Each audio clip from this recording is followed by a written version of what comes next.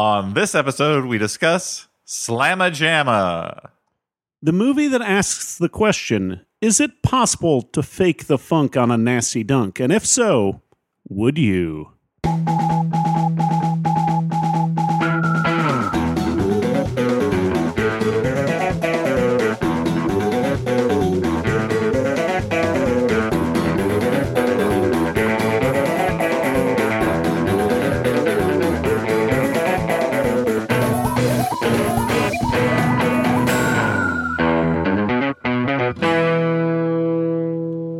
Hey everyone, and welcome to the Flophouse. I'm Dan McCoy.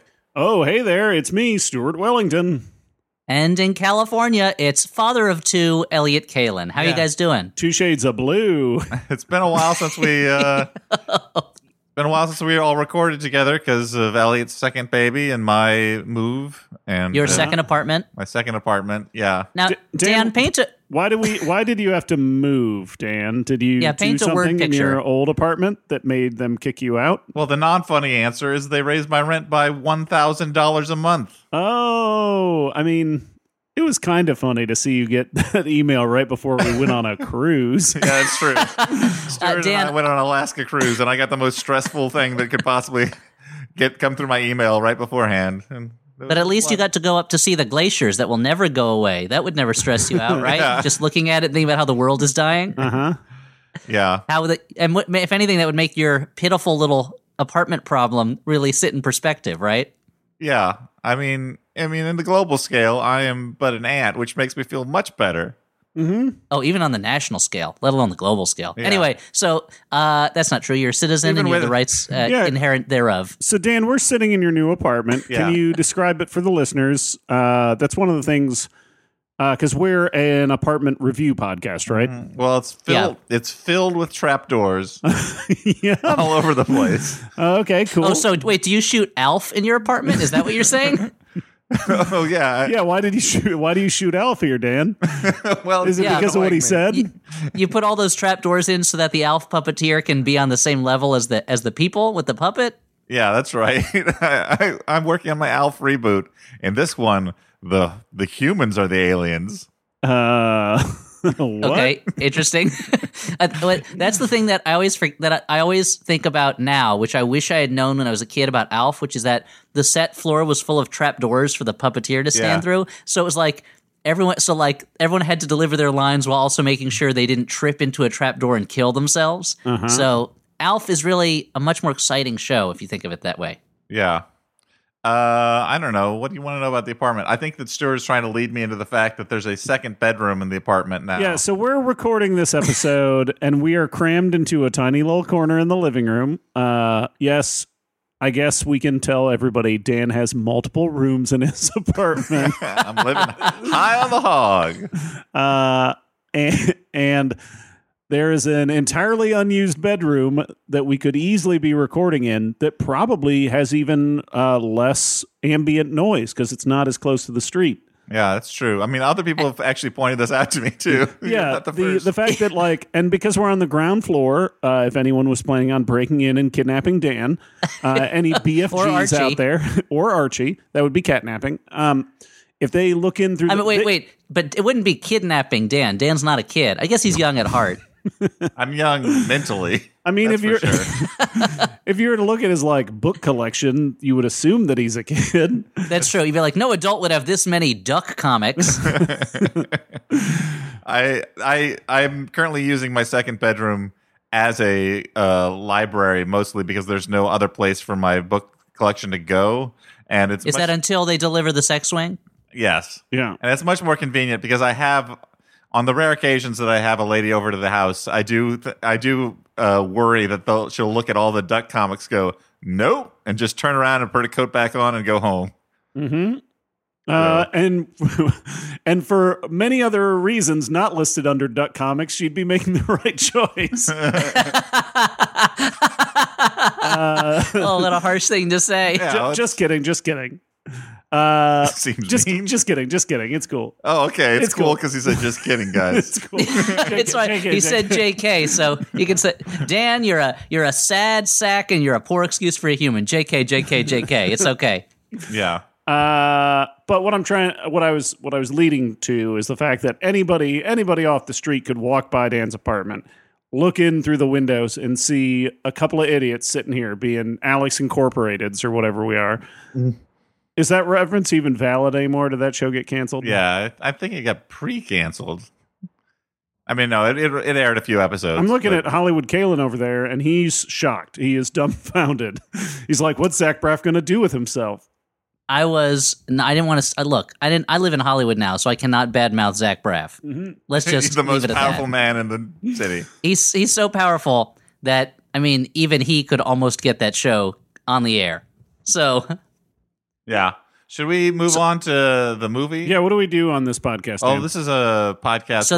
So it's called The Flop House because we review houses. We just reviewed Dan's apartment, and now it's on to reviewing the White House. It has 100 rooms. It's all blinding white. Looks pretty fancy. Dan, what do you think?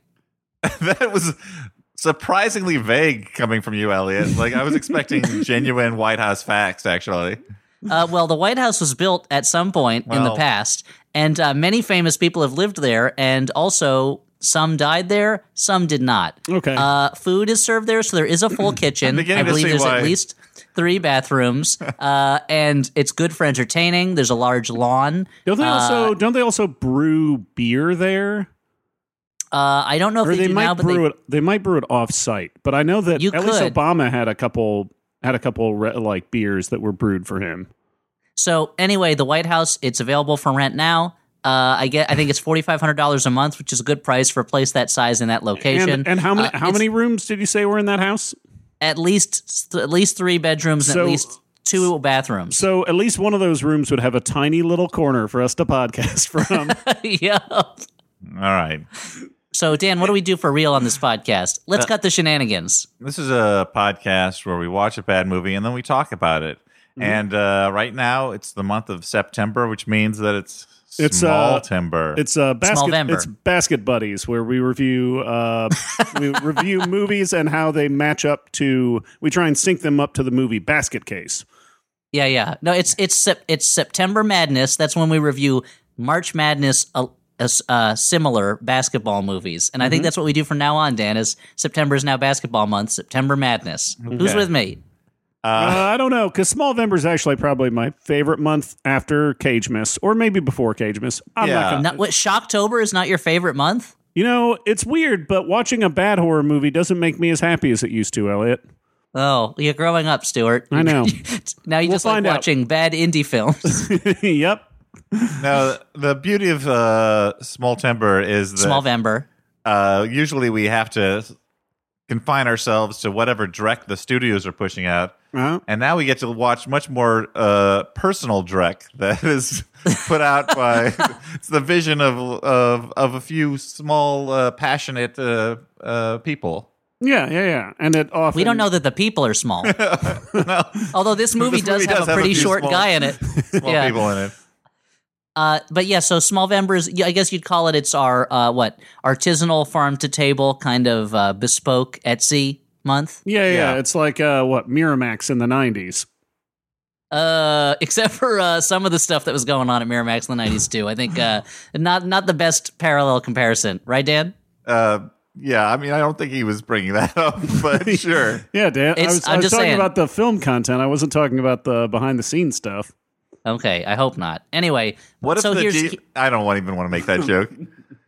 So did we say what we do on this podcast, or we just launched into Smallvember? Yeah, no, we said that we watch a bad movie and then we talk about it. Okay, so Dan, you already mentioned previously on the Flophouse what movie we watched. So tell us again, what's the title? Because I love hearing you say it. It's called Slamma Jamma. Now, this is not the Slammin' Salmon, right? That's a different movie? No, that is a broken lizard joint. Okay, who broke that lizard? What happened to him? Life broke him. Oh, that's so sad. Oh, that's too bad. So let's talk about this movie, huh? This is, as Wikipedia describes it, a faith-based themed sports drama film. That's actually pretty succinct. Yeah, with a criminal justice reform subplot. Let's just talk about it. This is a movie that stars a professional basketball player. He's a former Harlem Globetrotter. Wait a minute. In the part, are you telling me that he is not a highly trained Broadway actor? He is not at that. He is, as the movie makes clear, a very talented basketball player who is not a particularly talented actor, sorry to say. And it features a cameo later on in the film by an athlete who is particularly not appropriate to the subject matter of the movie. It's the basketball movie that will have you asking, why is there a cameo from a baseball player in this basketball movie? And why is he judging a dunk competition? And I will say right off the bat, he doesn't have the credentials to be dunk judging. Yeah, probably the most interesting thing about this movie is that it was shot by the same cinematographer who shot Who Framed Roger Rabbit and Big Trouble in Little China and a number of other movies. What? Back to the Future Parts 2 and 3. That explains why they shot a lot of it in Toontown. But it's anyway. That joke's funny. I'm just going to explain it to everybody. That joke's funny because it would be ridiculous to have a movie that features both basketball and cartoon characters. that would be crazy. Who would dream of such a thing? That kind of a jam. Mm-hmm. Anyway, Dan, what kind of jam do you think that would be? Apricot. Okay, I was looking for space, but that's okay. Okay. Let's get into it right off the bat. We get some amazingly bad green screen action as we see a college basketball star, Michael. He plays for USC. Mm-hmm. He is dominating a game full of dunks. He's a master dunker. His name's Michael Diggs, and the sportscasters cannot get enough of him. Yeah. And this is shot in all black and white, right? it's like it's sepia tone for something that takes place 6 years ago. Yeah. So it's like, we got to make it clear that this is the past of 2012, when everything was sepia toned. And Michael Diggs, you also know it takes place in the past because Michael Diggs has the most beautiful head of curly hair, the most realistic looking head of curly hair I've ever seen. I feel like we all owe an apology to the movie Samson when we criticized their wigs, when we didn't realize that this movie would basically take the wind sock off of a boom mic, fill it full of helium, stick it on the actor's head, and you're like, there, that's your wig for the day. It's like, it is the craziest way to de-age somebody is to put the fakest possible wig on them. Anyway, Dan, how would you describe this wig? It's a bunch of Brillo pads strung together, maybe around the head. It's a very fake looking wig, but Michael, he just loves wearing his hair in this fake wig fashion. He's dominating the game, but then cut to the present. A series of very fast news reports. It's like somebody else is flipping through the channels and you're like, hey, hold on. Can I see what's going on in any of these shows? Quick news reports say that he is on trial for armed robbery. He's convicted of armed robbery and he's been sentenced to 6 years in prison for armed robbery. What happened to Michael Diggs? He was a dunk master. How did he become a crime master? Well, Slamma Jamma has the answers if you'll be patient enough to wait for them. You'll find out how the Jamma goes to the Slamma. Oh, that's why it's Slamma. I mean, it's not really. It's a slam dunk. But anyway, I'm surprised it wasn't like from the slam dunks to the slammer as the tagline. But as far as I know, this movie had no tagline because why would you need it? Why didn't it sells This itself. movie had a tagline. The tagline was like, "This is also in theaters." Okay. So the tagline was featuring Jose Canseco in a bizarre cameo appearance. But so it's 6 years later, as the screen helpfully tells us, 6 years later, and Michael is leaving prison. And at this point, the movie had already given me whiplash, and I think we were 5 minutes into it. Yep. Michael didn't tell anyone in his family he was getting out that day. He hasn't thought about his future. The warden offers him a drive home, but he turns it down. Yeah, I love that it's the warden that's leading him out. The warden is the most personally involved warden you've ever seen in a prison film who's not just like involved because he's torturing a character. Yeah. Like when his girlfriend comes to visit him later on, it's the warden who personally goes out and says, "I'm sorry, he doesn't want to see you." And you're like, yeah, don't you have like paperwork to do or something? Like, I think this is one of those privately owned prisons, and he's the one guy. Someone's calling from the governor's office right now to pardon someone, and they're like, "Well, we can't get through." Yeah, the warden's busy talking to this one inmate's fiance. Yeah, I mean, all my knowledge about the prison system is based on the movie Riki-Oh, Story of Ricky, so I'm assuming the warden should be spending all his time becoming the very best at kung fu. Probably, yeah. I do like the idea, Dan, that if Michael had taken him up on that drive, and they're like, "We're about to execute this prisoner. We have 5 minutes, but the governor wants to pardon him." That call's gonna get through, and they're calling the warden's cell phone, and he looks at the phone and he's like, "I'm driving. If it's important, they'll leave a message." So, Michael, what are you gonna do with yourself? I don't know. I haven't figured it out. Also, usually part of your release from prison is them helping you plan something so that you can. Or at least you telling them you have some kind of plan and a place to stay so that you don't fall back into a life of crime. But this is a pretty laid-back prison. They don't have to worry about that stuff. This is like the cool warden who turns the chair around before he sits down to talk to you. Do you think that warden walks everybody to the gate because he's like, every time he's hoping that person's just going to go on like a revenge mission? Oh, I assumed he thought the warden is like, maybe this is the prisoner who decides he likes it more in here than outside and that he likes me for me. And he's going to, every time he leads a prisoner out, he's hoping it's if you love something, set it free type of scenario. Okay. And he's hoping they come back. That's a really fun way to put recidivism into perspective. It just means they love the warden. Yeah. So Michael takes a bus home. He discovers that the bus fare has gone up quite a bit. I think it costs $3.75 to ride the bus, which is crazy. And the driver is like, "Hey, aren't you Michael Diggs?" And he's like, Yeah, I am. He walks by a local laundromat and sees his mom, but doesn't say hi. But then he goes straight home where his mom is cleaning the sink because his mom apparently can teleport. Yeah, the best part is when he walks into that laundromat, he like walks up and like waves, and she doesn't see him, and he looks sad. And I'm like, she just didn't see you. She's not ignoring you, I think dude. her back was to him. Yeah. Yes, it was. He waved to her back, and he's like, "Huh, I guess mom has rejected me." It's like, did you forget how humans work while you were in prison? I don't understand. But he goes to home and he says he's a changed man. And she says his younger brother, Tay, is not doing well, which she says twice, very meaningfully. Tay is the only character that we know by name for a while, right? Yeah. Well, we know Michael's name. Well, okay. I still have no idea what the name of his two goofy friends are because I don't feel like. Oh, I don't either. He has these two friends we meet later. One of them is dumb and one is not, and I do not know what their names are. Yeah. But it's the names don't come easy in this movie. But I'm looking at the cast list right now on Wikipedia, and I thought his fiance's name was Lisa, right? Uh-huh. I don't remember. But that name is not listed in the cast as a character, so maybe I misunderstood it.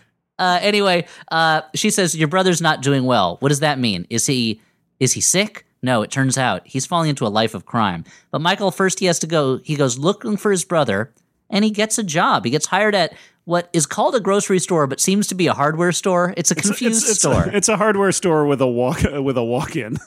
Well, they got to keep the claw hammers cold. Yeah. And it's like he lives in Los Angeles, right? So the idea, I thought maybe this is like a frontier dry goods general store that just has everything. Yeah. Like, I need a shovel and a life jacket and also a box of cereal. Well, this is the one store in town, so we have all those things. Yeah. But no, it's just one of those. And the manager of the store is so busy. He's like, there's a mess in the aisle. You know what? I don't have time to look over your paperwork. You're hired, even though he doesn't have experience, he says. The guy goes, "So how much do you have much experience?" "Experience what? At a grocery store? Come on, man. Forget about it." Anyway. What? That was, we just got a glimpse of Elliot's interview when he interviewed at a Wegmans. I interviewed at a Piggly Wiggly, and they're like, "Do you have much experience?" I was like, "Doing what? Come on." Anyway, I didn't get the He's job. like, I could read you the entirety of A and P, but from memory. But does that count? Is that a real thing? Tay walks in while Michael is working, and Michael's like, "Hey, Tay, it's me, your brother. I just got out of jail. I work at the grocery hardware store now." And Tay is like, "Yeah, cool, whatever," and walks out. Not a great brother.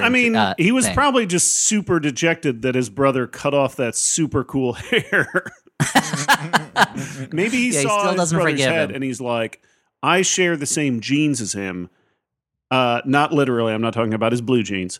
I'm talking about his genetic code. I mean, he probably has hand-me-down blue genes from his older brother. I mean, that's what happens with younger brothers. But that's unrelated to why he'd be concerned. He's concerned that when he sees his brother, he's like, "Is my hair all going to fall out and not be this super cool curly hair?" Ow. But Tay has pretty short hair. I don't know if I remember which character's Tay now. Well, so Tay, maybe Tay is like, prison's changed you. You don't have the same hair anymore. Forget it. Anyway, Michael, okay, here's where the plot kicks in, kind of. Michael, while he's wandering around in his sad stupor, he joins a pickup basketball game, and he's a little rusty, but then he does a big dunk. Boom! He's back. Everyone's like, whoa, you can really dunk. And this is where he picks up his two friends. Let's just call them White Guy Can Jump, because he's a white guy who can play basketball player, and Dumb Guy, because the other friend is kind of stupid, but very well-meaning. Like, he's kind of a puppy dog of a man.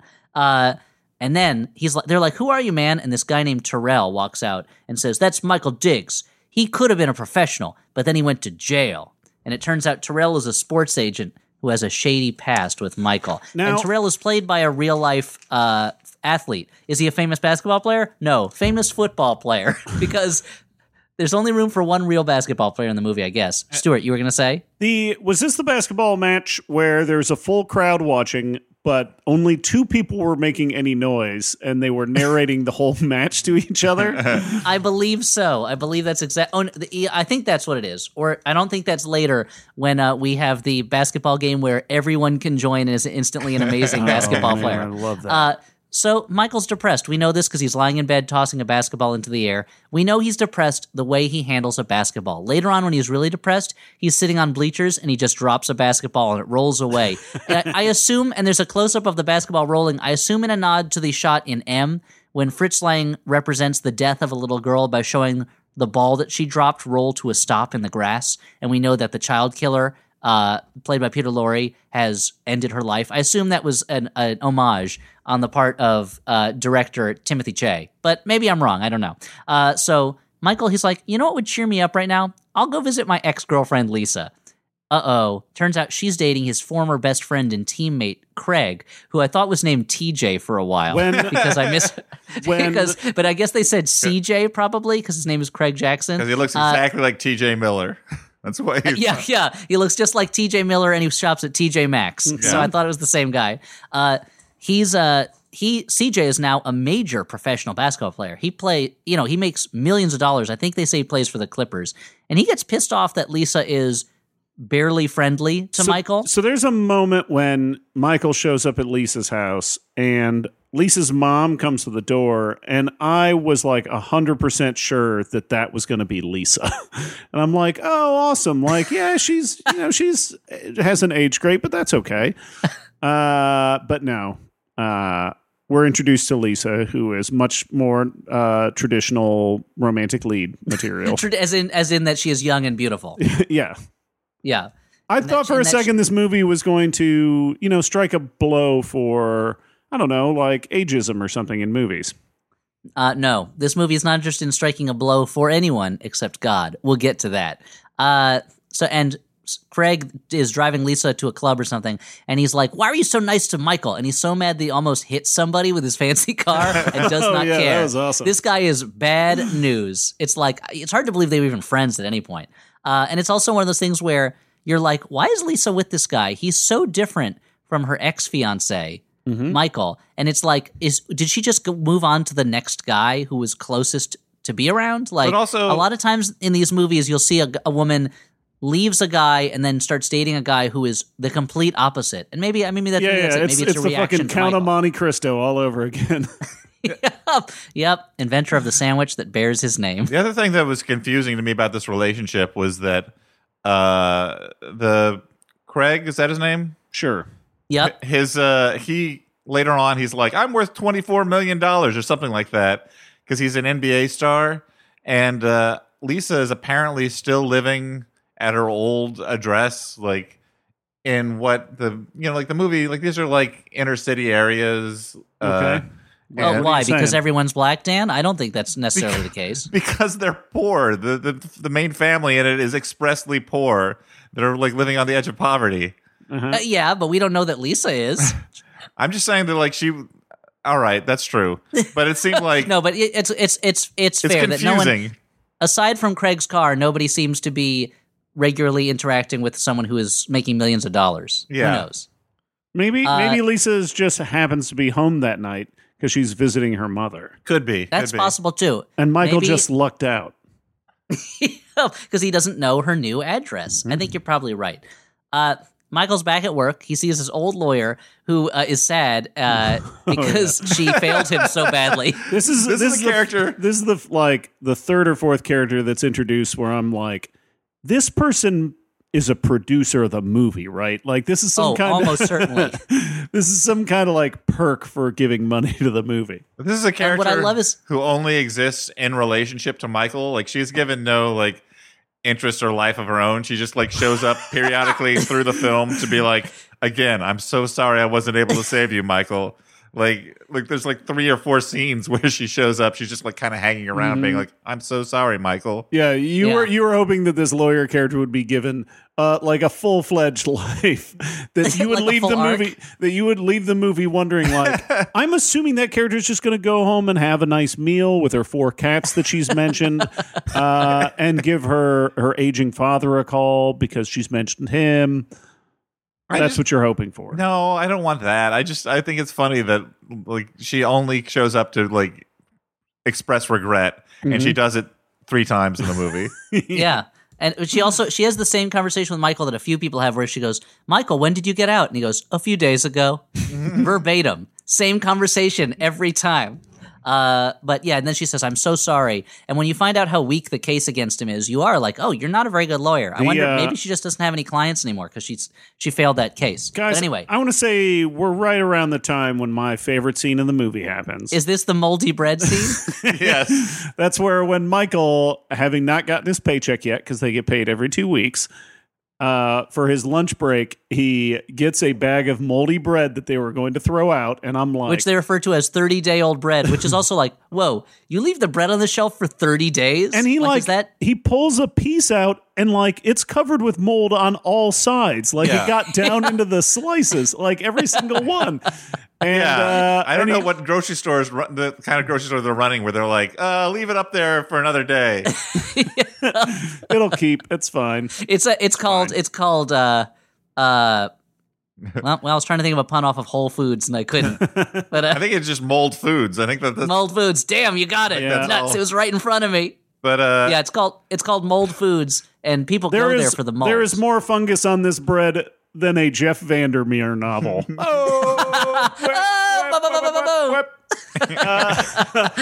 there's a scene where Michael is eating this moldy bread and crying behind a dumpster, and it's so as he squats behind the dumpster at work, and it's like, it's so sad that it's hilarious. Like, it's so over the top sad that it's hilarious. Well, it's also confusing to me because like there's a scene not that long before where his mom leaves him a meal of a spaghetti dinner. So like he's living with his mom. It's, like he's got some food. He doesn't have to eat wholly molded bread. Holy moldy. Holy moly. This bread is moldy. Yeah. As Grandpa used to say. Right before he chowed down on that moldy bread. Well, it was the Depression. Yeah, back then it was a delicacy. He just should have fucking Rufio'd that shit and imagine he was eating mom's spaghettis instead of eating moldy bread. I don't know if that works outside of Never Neverland. Okay, well, I mean, you could always try. Like, I don't know. I love the idea that if you're ever like in a restaurant and you find, I don't know, like a hair in your food, you're like, well, the joke's on them. I'm going to Rufio this shit. And I'm going to pretend this hair is the most delicious garlic bread ever made. And just chow it down. And I fear we're being insensitive. I want to make it clear. We're not making fun of people who can't afford food. The movie is just like so over the top and like bathos at this point. The movie has jumped so quickly to him eating moldy bread, and he is not... the bread is so, like, everything about it is over the top. His performance, the bread is over the top moldy. Like, I'm sure I mean, I know people who have taken food out of the garbage to eat it because they've had to. Like, it's a terrible thing to have to do unless you're a freegan and you somehow think that you're saving humanity by not buying fresh food. But I don't know, that's not a thing. But that is helping too many people. It helps you, I guess, because it saves money on food. But I don't know. Dan, am I going over the line by going after freegans? I have no idea anymore. Even though I love the work of director William Friedkin, who made the Friedkin Connection. Is that what Quark is in Deep Space Nine? No, that's a Ferengi, Stuart. Oh no, he is a Friedkin too. Because you know what? He goes over to he goes over to the bar that Whoopi Goldberg runs, Next Generation, and he just takes the food that they throw out because it's not fresh anymore. So he's a freegan Ferengi. That's true. Okay. Well, I guess I'll get partial credit on that Star Trek joke. On your Star Trek test. Anyway, no, you're right, Dan. We should make clear we're not making fun of poverty here. We are making fun of this movie's ridiculous depiction of it. And then, while he's eating that moldy bread, he flashes back to him losing a dunk contest. And you know he's young because he's wearing that crazy wig. Mm-hmm. He's just trying too hard to invent new dunks. Everyone's like, you got to stick to what you know. Stop trying to innovate the world of dunks. Just be safe. Wait, that happened? And boring. Yeah. Did I get up and get a beer during that? Too. I think Dan and I were up getting beers. Yeah, it's a very quick flashback. Anyway, Michael, he wants to go take a talk. He wants to save Tay from a life of crime. So he goes to talk to Tay's gang leader boss, a character whose name, you guessed it, I did not catch during the length of the film. And the gang boss is like, no, it's cool. We don't sell drugs anymore. Now we push guns. The market's always there. And Michael tells Tay, don't join this gang. But Tay is like, Mom needs money. She has expensive hospital bills. This is the first time we've learned of that, although we have seen Mom cough a couple times, I think, which is movie shorthand for deathly ill. Yeah. It's like anytime a woman vomits in a movie, you're like, she's pregnant. Yeah. And anytime that a man does anything in a movie, someone in the audience is going to be like, awesome, no matter how stupid it is. Okay. Wow. Elliot holding movies to task. Well, really, movie viewers, that one guy. But anyway, so Dan, guess what? It's time for maybe my favorite scene in the movie, other than the moldy bread scene. Because Michael's going to play a basketball game, and this is the basketball game where they're going to break down some of our assumptions about who can and who can't dunk basketballs. Yeah. Because Michael's playing this basketball game, and then a woman says she wants to play, and the other guys are like, no way, no way. And Michael's like, well, the one no, like let's let her play. Yeah, the one dumb guy is like, no way. The guy, no way. The guy with the little beard and the big hair. Yeah. What's his name? What's his name, Elliot? You wrote it down, right? I don't remember. I mean, we can call him Gus, maybe. Does Gus work as a name? Or like Hiram? Can we call him that? I don't know. So she's got all kinds of trick moves, including one where she rolls the basketball over her neck in a way that I don't see how it helps her necessarily, but it's pretty cool. Yeah. And I mean, all of her things were trick moves. I kept waiting for her to be like doing a trick move and a guy just come up and be like, yoink, and take the ball away from her. Because that does not happen. Dan's not a fan of showboating in sports. The fundamentals. That's what I care about. Yeah, solid fundamentals. That's what you say every time. You're also one of those guys where when a team wins a football game, you're like, they just wanted it more. That sounds exactly like me. That's what it comes down to. It does have my favorite moment. Myself? This movie this scene has my favorite moment in the movie where she bonks the dumb guy in the face with the basketball and there's a cartoon sound effect. That's like boing. It's crazy that they found an actor whose head makes that noise when a basketball is bounced off of it. I mean, it makes me wonder if he has to deal with that all the time when he gets bonked on the nose by things accidentally. If people laugh at him and he's like, no, I'm in real pain right now. Please stop making that laugh. Is not laughing at that noise that my body makes. Mm-hmm. And then the dumb guy, they keep tricking him to asking her out and she keeps saying no. And he just cannot get it through his thick head that she doesn't want to go out. Yeah, he's like Joe Latruglio's character in the first season of Brooklyn Nine-Nine. And at that point, you're like, okay, they made their point. Anyone can play basketball, and Michael is very welcoming to people. Oh, no, the scene's not over yet. Dan, who enters the stage now? A little person enters the stage. A little person, and the dumb guy, Gus Hiram, having recognized his error earlier, is like, hey, nobody make fun of this little guy. Hey, nobody. Hey, little guy, you want to be on my team? Condescension is just as bad as rejection because this guy plays rings around him to the point where it looks like they're not even trying that hard to guard him in a case of what I suspect is them not trying that hard for the sake of the scene. And this little person, he's just and you know what? He's just a great basketball player. They all are. It is like the dumb guy is Darth Tyrannus and the little person is Yoda, Jedi Master. Just flipping all over the place, doing all kinds of moves. And these scenes go on for so long that you're like, surely this movie is introducing new characters that are important to the plot. Uh-huh. Nope. The woman No. disappears until the training montage at the end. The little person is not seen hide nor hair of for the rest of the film. He's not the guy later who is told he's too short to No, dunk when he dunks, right? That's a different guy. There's another guy who's like 5 foot who 5'5", I think. Yeah, but they're not the same. Is that that's the guy who the agent is making fun of? Yes. Yes, yeah. There's a scene and that was one of those moments where I was like, oh, that's how tall I am. But he looks really short because everyone in this movie is really tall because they're basketball players. And at the end, this is a spoiler alert. There's a big dunking competition at the end, and the announcer says, "This guy is 5'9". He's the shortest guy in the competition." I was like, oh, he's almost half a foot taller than me. Like that's crazy. But like he's taller than my dad, the shortest guy in the competition. But anyway, here's the thing. Here's when I realized about this movie. This movie is to basketball what like a lot of martial arts movies are to martial arts, where it's like, oh, I'm not watching this for the plot. I'm watching this to see these guys pull off their insane moves and show their different fighting styles. This movie basically exists so you can watch different types of basketball being played. Yeah. Like, the plot is just there to get us from dunk to dunk. It's not a stirring tale of redemption and like not being defined by the traumas that you've experienced? I mean, yeah, it's that too. Sure, it's that, but mainly in service of nasty dunks. So this is when the movie takes a turn for the soulful. Literally, in that a man named Pastor Soul is introduced. Michael goes to an abandoned church where Pastor Soul... Pastor Soul sounds like a villain in like a Wild West role-playing game. Pastor Soul is just perching in this abandoned church like the Crow. Like, he just kind of haunts it. Modeling his many hats. And he's a man of many hats. A man of one god, but many hats. I love that he's got one of those Panama hats that has the mesh body so you can see his head through it.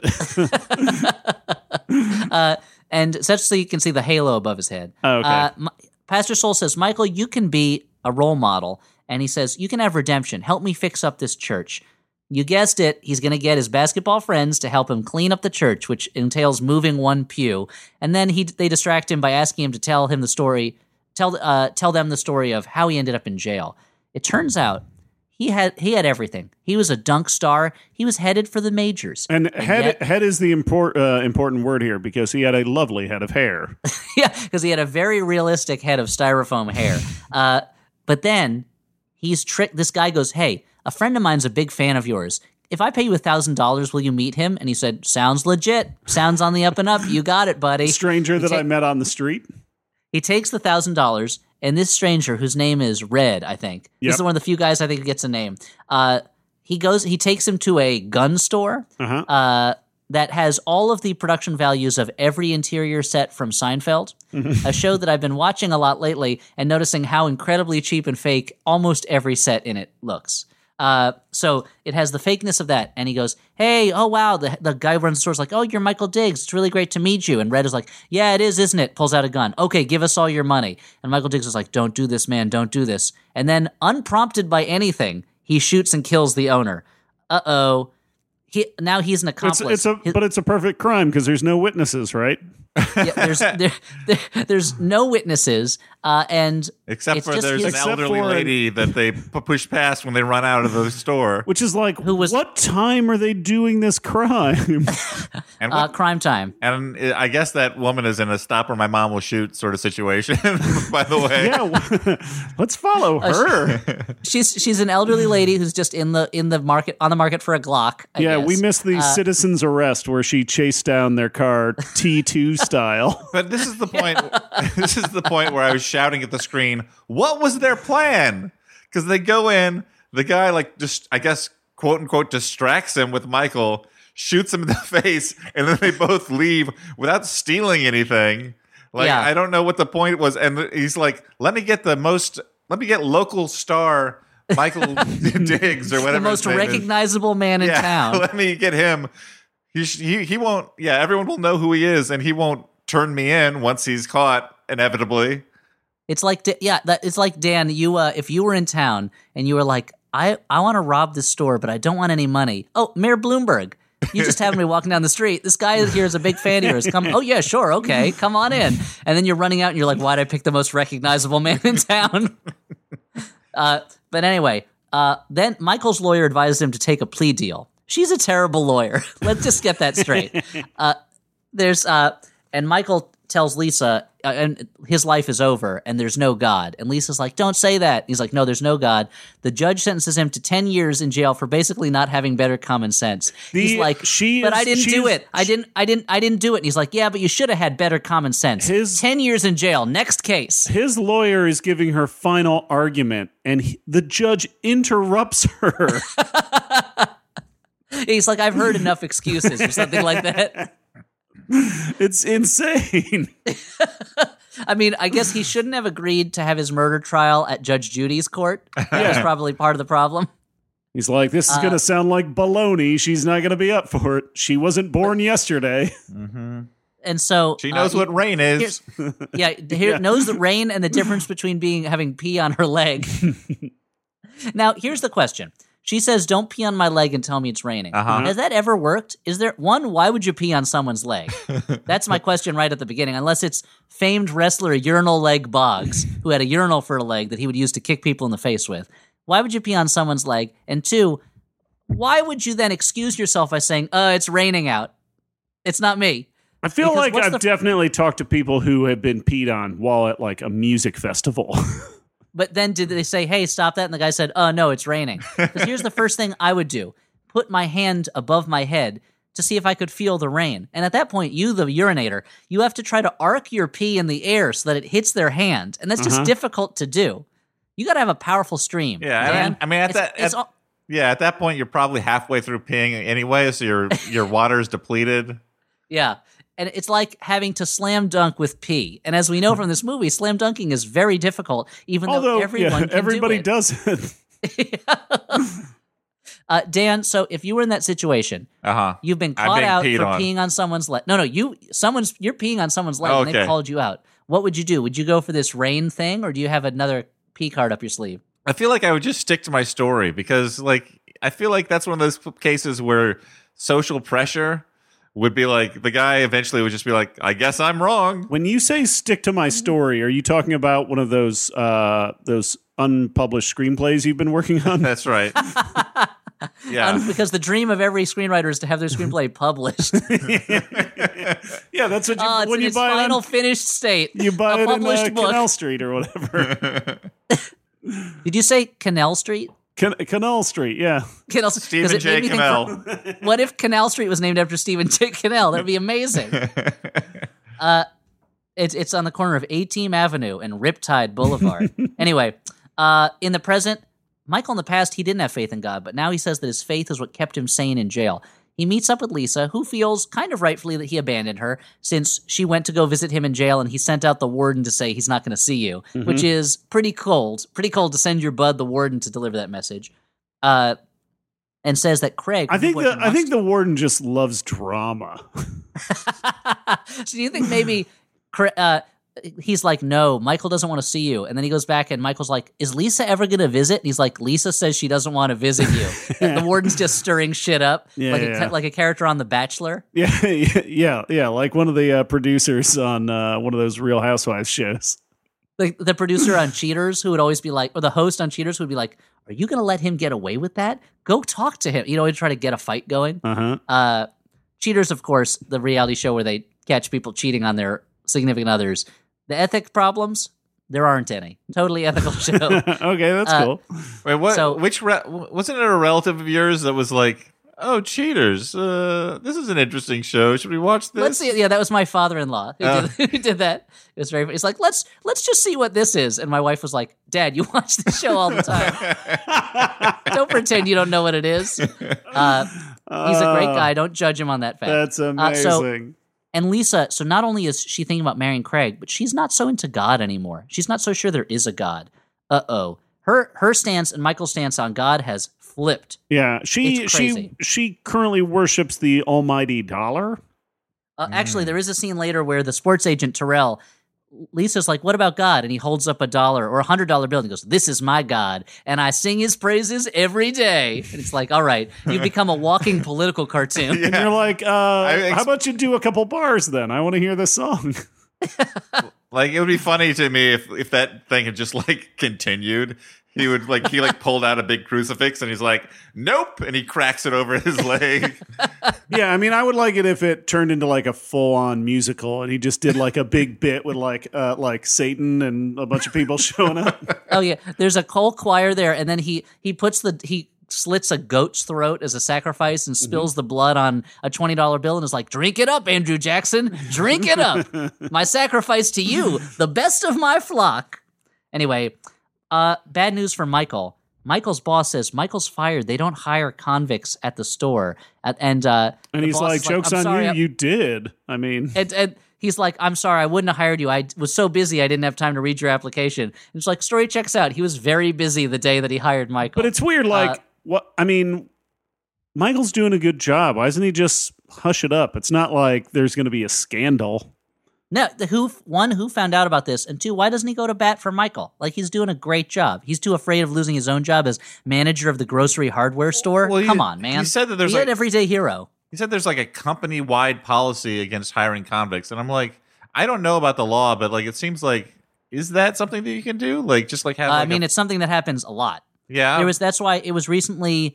Did they officially ban it, or they just make it more difficult to put a box on? Or were they just trying to ban it? To put a box on application forms that say, have you ever been convicted of a crime? Right. Because in reality, convicts are discriminated against in hiring. No. I know that. I just didn't know whether like it was legal to like expressly be like, oh, by the way, our company doesn't hire any convicts. Like, I think it is, unless it's recently been banned. But I don't know. Everybody, convicts, if you found good jobs and Dan's Right, mail into Elliot's Wrong, care of Dan's Right, care of the Flophouse, I'm not saying Neverland, I'm not never saying gonna I'm right. happen. I'm asking Imaginary World, Narnia, Fakesville. Yeah. Anyway. Dan's Right is also what Dan imposes on people when you're at a restaurant and he gets the first breadstick. He calls it prima sticta. Gross. So, flashback. He's talking to Terrell, a sports agent, which is technically against the rules because Michael's, still a student. And Terrell's like, you could make $65 million. But Michael says, you would be the first pick of the draft if you were drafted or something like that. Mm-hmm. And he says, no, I'm going to stay at USC. Now we see the repercussions of that decision not to chase the lucre. He can't find a job. He has a very polite interaction with a guy at a car repair place, but the fact that he knows nothing about cars really gets in the way of him getting that job. Yeah. And it's such a sad scene where the guy's like, yeah, sure, let me see if I can help you out. Can you change a tire? No, sir. Can you change oil? No, sir. Do you know how to fix an engine? No, sir. And it's like... It's like some kind of gift giving ceremony where you're expecting the person to deny it 3 times and then before accepting. It's all etiquette. Yeah, where it's I could. How much does it cost? No, I couldn't take your money. No, I insist. Oh no, it would be an insult to me, sir, if you were to pay for this. No, I insist. How much? No, I cannot take money. Please, sir. Okay, in that case, I'm always worried that I'm gonna travel to a country where the etiquette requires they deny you money and that I won't get it. And I'll be like, okay. And I'll walk out and really offend the guy and also be a thief.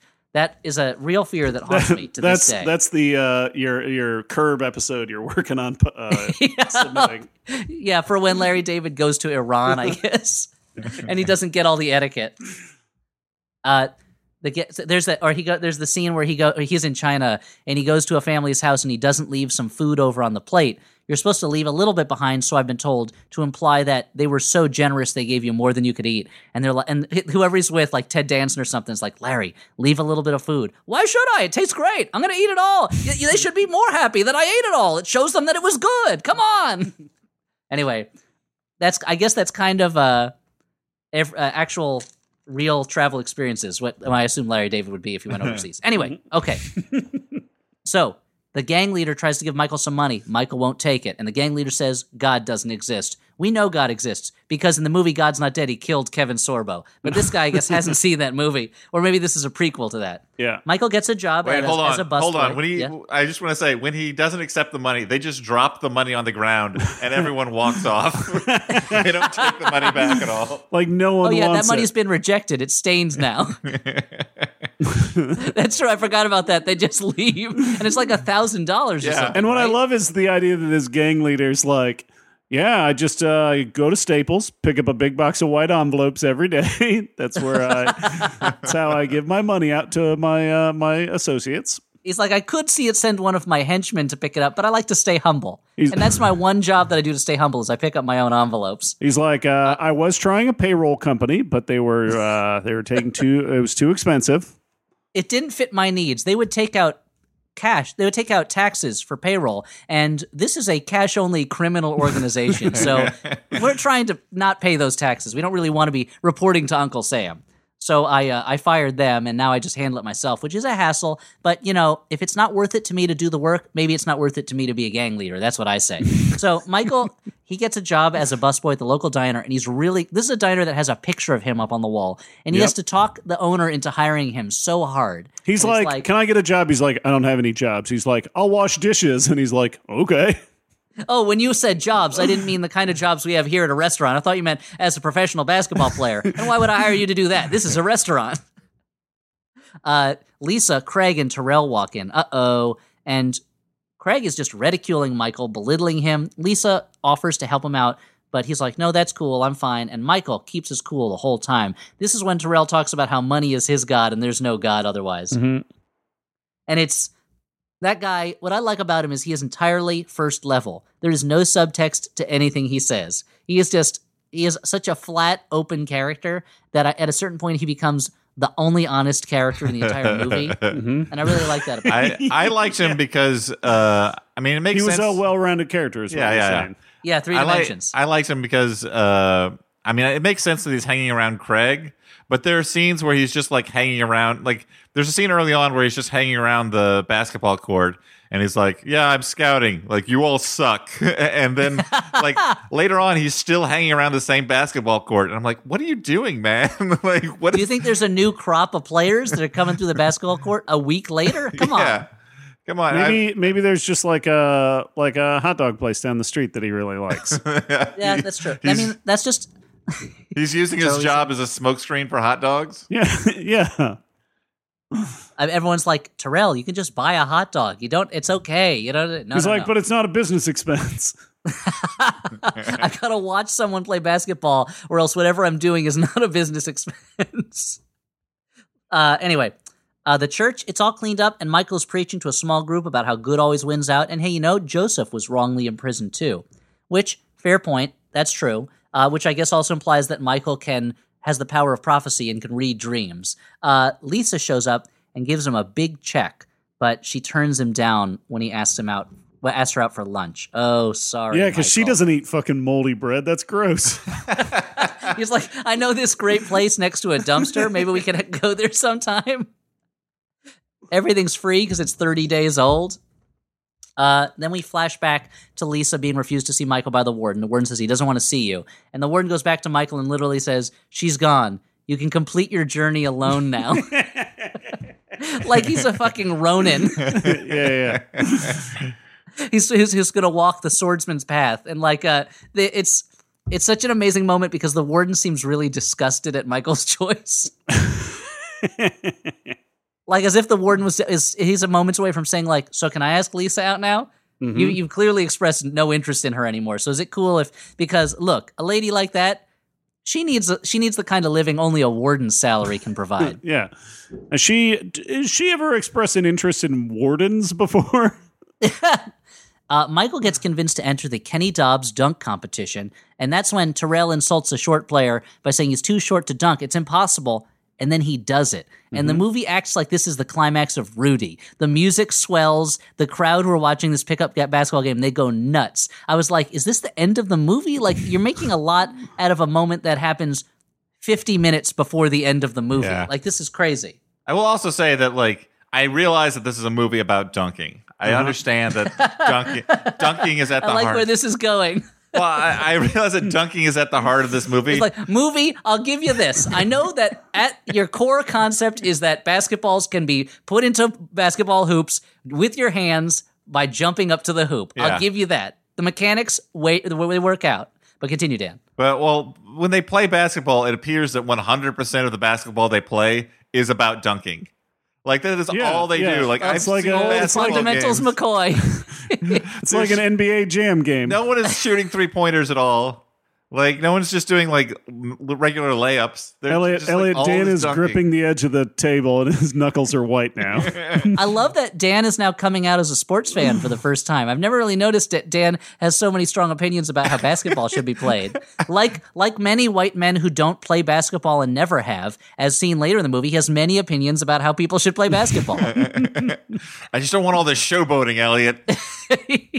You're like, I'm watching it for the scoring. I'm not watching it to see human athleticism at its peak. This movie is so much about slam dunks that it is a shame that it did not open up with like text on the screen that is a definition of a slam dunk. That would be, or like it shows like someone playing basketball in the 50s, and he's like, it's just so hard to throw the ball all the way from the floor to the hoop. And then an old man walks in and says, there is a prophecy of a new way to play basketball. So anyway, Michael's mom is still sick. She's coughing. He offers to get her medicine. She says, no, the nearest store is 7 miles away. And he goes, I could take the bus. And she says, no, don't. Where do they live? He also, where is this that the nearest drugstore is 7 miles away? But also, that's not that far to travel if you take a bus. Yeah, that's true. Like, it was just this weird moment where she's like, no, don't go to the trouble of going to the bus to get me medicine. But she does make him promise if she dies, he'll take care of Tay. And I wonder if it's that she knows she's dying. There's nothing at the store that's going to help her. So she's just like, save the $375, $750 for a round trip that you were going to spend on getting me medicine. It's a lost cause. Not to mention the cost of his time spent traveling when he could spend that time with her. Oh, that's true. And that's the most valuable resource because you'll never get more time. Mm-hmm. You can always make more money, but time, it only happens. Okay, now we're at the Kenny Dobbs dunk competition. Mm-hmm. This guy, the champion of the competition is taunting him, and his name is the Jammer, and it has the best conversation. The hero of the movie. The hero of the movie, Jammer, who we later learn has a master's in education also. But the dumb guy goes, hey, you're stupid. And he goes, I have a master's in education. It's like, why is this not the hero of the movie? Mm-hmm. He's a real role model. That it has the best exchange, I think, in the history of filmmaking, where they go, hey, yo, listen, Jimmer. And he goes, I'm Jammer. It's just like, okay, sorry, my apologies. The announcers, they say that there are announcers for this dunk competition, 3 of them. They say it's being broadcast live in LA on all 3 stations. Now, I just want to stop for a moment and point out, usually when all 3 networks stop to broadcast the same thing, the president is speaking because we are about to bomb a country where it's the State of the Union. So what the 3 networks are like, you know what? Usually we compete. We compete for people's viewership, and that's why we show different things, to give them a menu of options so that they will select one or the other and we'll make money off it. But there are some moments in a nation's life where you just have to cooperate to make sure people have the information they need to understand that this is a critical juncture in their lives and the lives of all people on the world. Mm-hmm. And the Kenny Dobbs local dunk competition is one of those times. I mean, it does become a critical moment in at least one person's life. The Jammer, when he wins the competition. But we'll get to that. But the event looks tiny. And we're just watching dunk after dunk. It's in like a high school auditorium, like a high school gym, right? It's at a high school gym, and it just dunks. There's no plot. There's no music. There is nothing artful about how the dunks are shot. There's no slow motion. Yeah. No. And I want to say, I want to make it clear. These are, like, for all my dunk hatred before, these are feats of amazing athleticism, like feats. Dan's preventing trying to get in front of people sending him nasty emails about suddenly Dan loves dunks. Call him Dunk McCoy. No, Dunk McCoy here, biggest fan of dunks. He loves them. Master of dunks. I'm going to praise them to bury them, Elliot. I'm going to say that these are feats of athleticism that, like, even as a much younger man, I could never have hoped to come close to be able to do. However, when you string a bunch of dunks back to back for 10 minutes, become desensitized to the dunks. They become very boring. Well, that's why they do the tricks, because dunks are like porn, where the more you watch it, again, like Stuart says, the more desensitized you get, and you start getting into weird dunks that you feel kind of strange about watching at first, but even that becomes normal, and you start exploring like the very bizarre corners of the dunk net. Let's just call it the internet dunk area, the dunk net. Let's call it the dunk web. And you're just exploring like an underworld of strange, bizarre, taboo dunks that you can't really talk about with anybody, and yet they become a normal part of your life now. Is that what you're saying? Yeah, I'm saying that by the end of the competition, should be more stepsister dunks. By the end of the competition, it was like Dan was like, "Dunk, who cares? Dunk, I don't care. Duncan MacLeod from Highlander, ho hum." Dunkin' Donuts, yes please. And when Michael is in a show of, I think, extreme lack of tact, when Michael goes up for his part, the announcer goes, "Michael Diggs just out of prison after 6 years." It's like, yeah, thanks, guy. Thanks for reminding everybody of that. I mean, while I'm about to make a dunk. The announcer then would immediately run over and celebrate with him every time, though. I was like, is this bias? Yeah, well, but he does that with everybody. That announcer, I don't think so. I think he's biased to Michael. Who was that guy? Was that guy Kenny Dobbs? Who's Kenny Dobbs? Dan, who's Kenny Dobbs? I feel like Kenny Dobbs is like a local entrepreneur, like a charitable entrepreneur who sponsors these dunk competitions. Oh, I see. How did he make his? How did he make his money that he then donated to charity? He was a hat magnate. Oh, okay. He owns a bunch of lids. A haberdasher. Oh, wow. Oh, yeah, the finest Dobbs, of haberdashery is lids. lids. Yeah. Okay, so that guy who's announcing, I think, is Kenny Dobbs, who's a famous dunker. Okay. Yeah. After doing some minimal Googling that I could have done earlier, but I didn't. We also see a sign. I don't know if you guys noticed it. We see a sign in this scene for Hyderabad Talkies, which I believe is one of the companies that made this movie. Okay, well, all right. I guess get in where you fit in, huh? And then later on, the head of Hyderabad Talkies is a character in the movie, as we'll see, with the implication, I guess, that maybe this is a true story that inspired them to make the movie. I don't know. Anyway, or it's like how Marvel Comics exists within the Marvel Universe, and it tells fictional stories about the superheroes. Wait, anyway, is that true? Yeah. There was one week when years ago, Marvel printed a bunch of books where they were like, these are the comics that the Marvel Universe has. And it was like Daredevil and Spider-Man, but Daredevil was a real devil, and Spider-Man was an actual spider. Like, people who have, these characters are so famous that people do like bootleg comics based on their idea of who they are.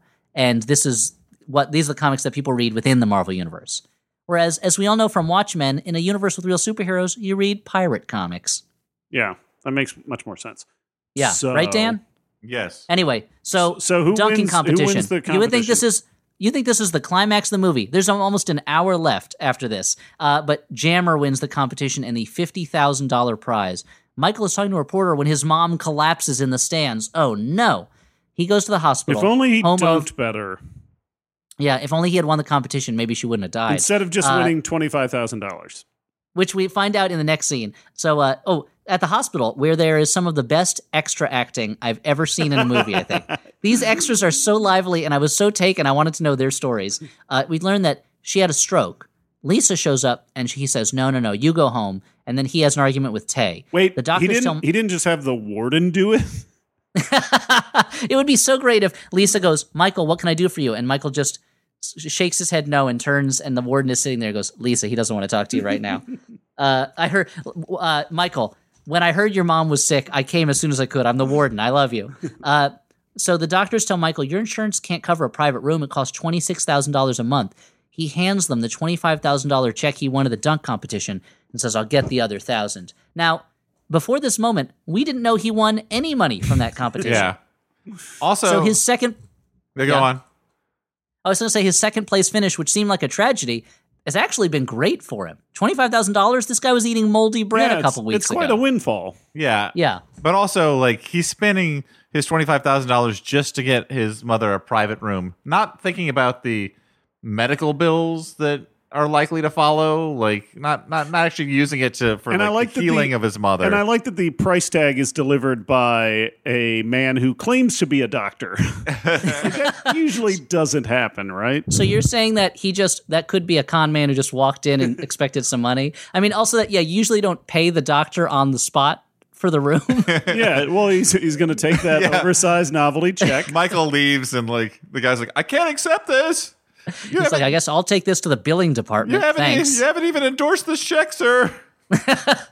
It just got the imprint of a basketball, like you've dunked onto the check. In the memo, it says, for great dunking.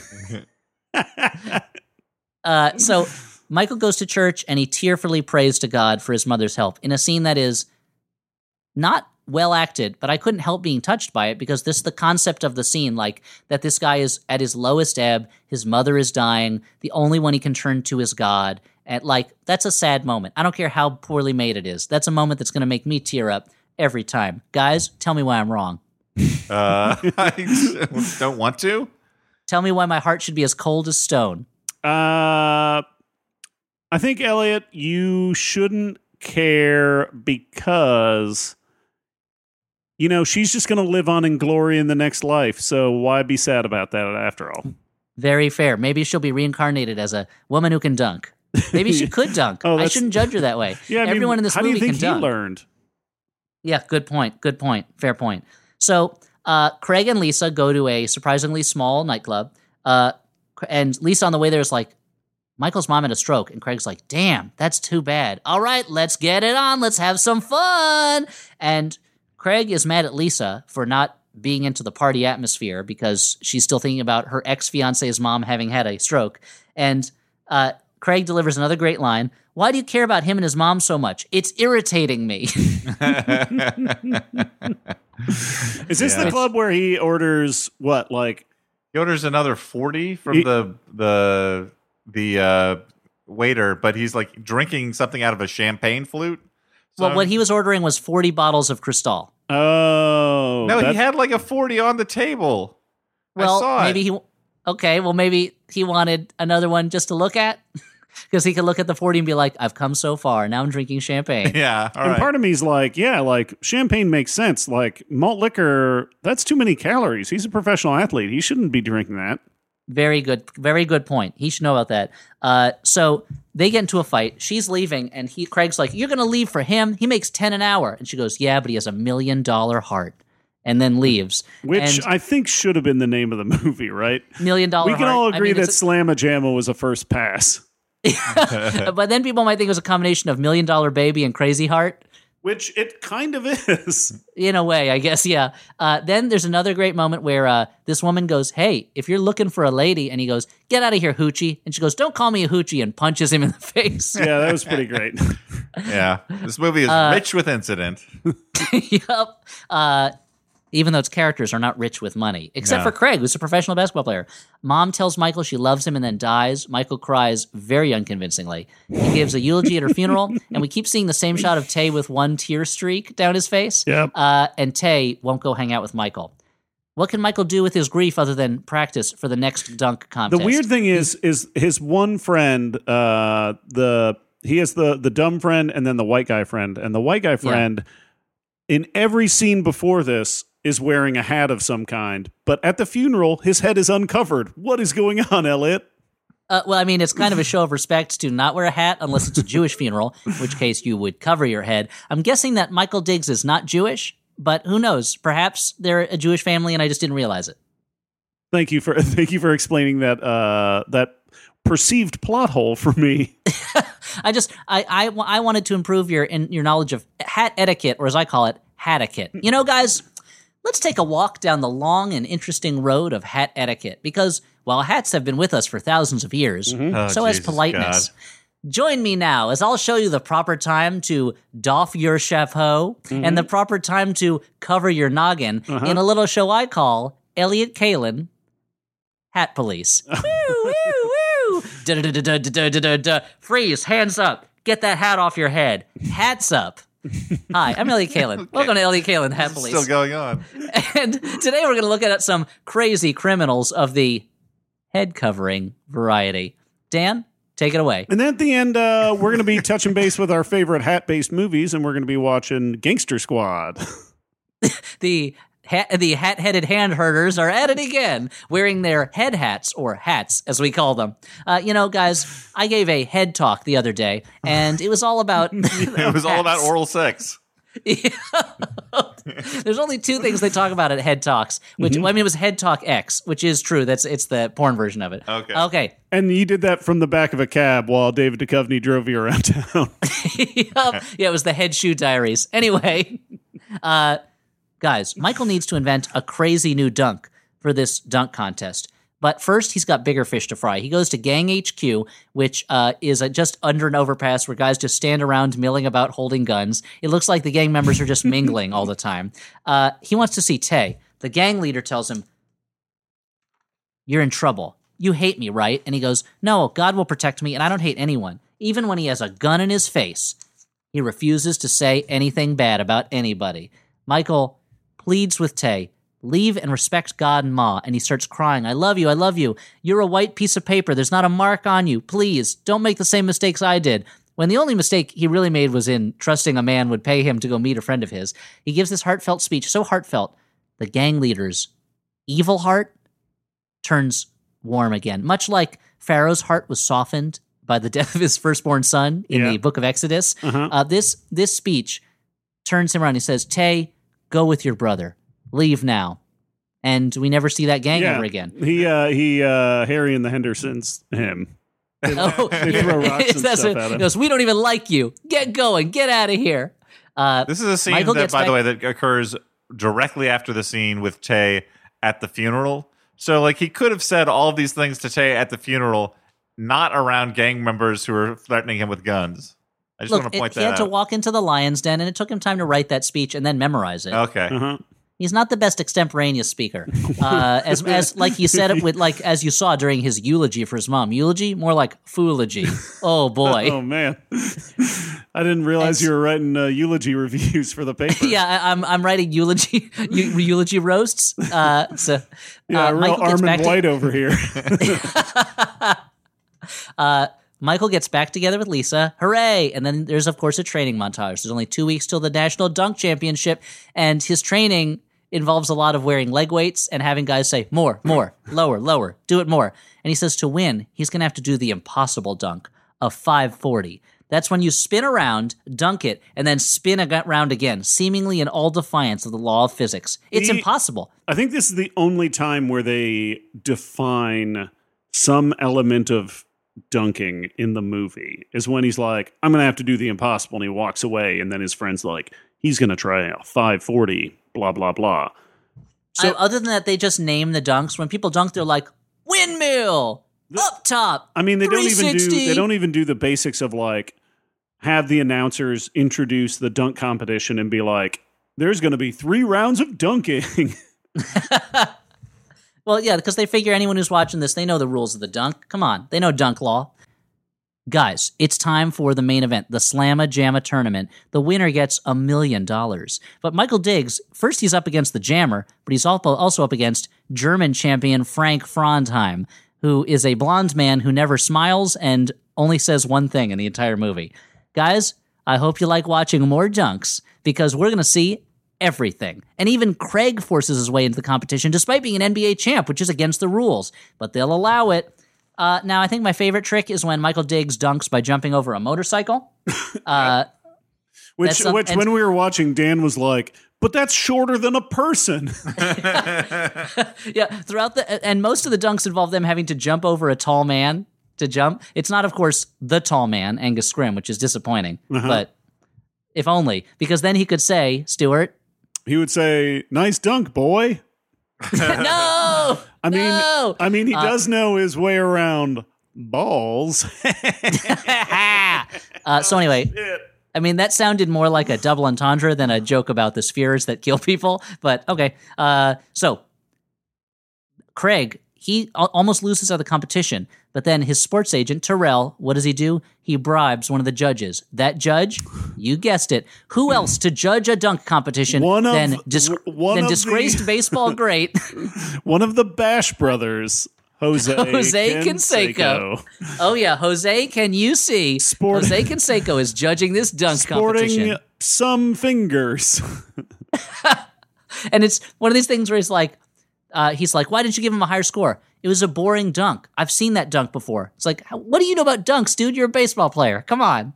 But then Terrell says, what about 2 Clippers tickets, floor seats? And he goes, I'm a Hall of Famer. I've done all these things. You think I'm going to give up this for 2 tickets? And he goes, 4 tickets. Done. Great. And he changes the score. And it's like, and then then a little kid shows up. Oh, yeah, that's right. A little kid says, Jose Canseco, I looked up to you. How could you do that? And he goes, get with the real world, kid. Yeah, it was the one time I genuinely laughed at the movie rather than at it. Which was like when asshole Jose Canseco walks in. Exactly. Playing like he like the version lifts of the himself. kid up to like deliver this like the real world sucks message. He's playing the version of Jose Canseco that he would play on Extras. Like it's a pretty interesting take. Michael's friend goes and embarrasses a sports critic on national TV after he criticizes Michael.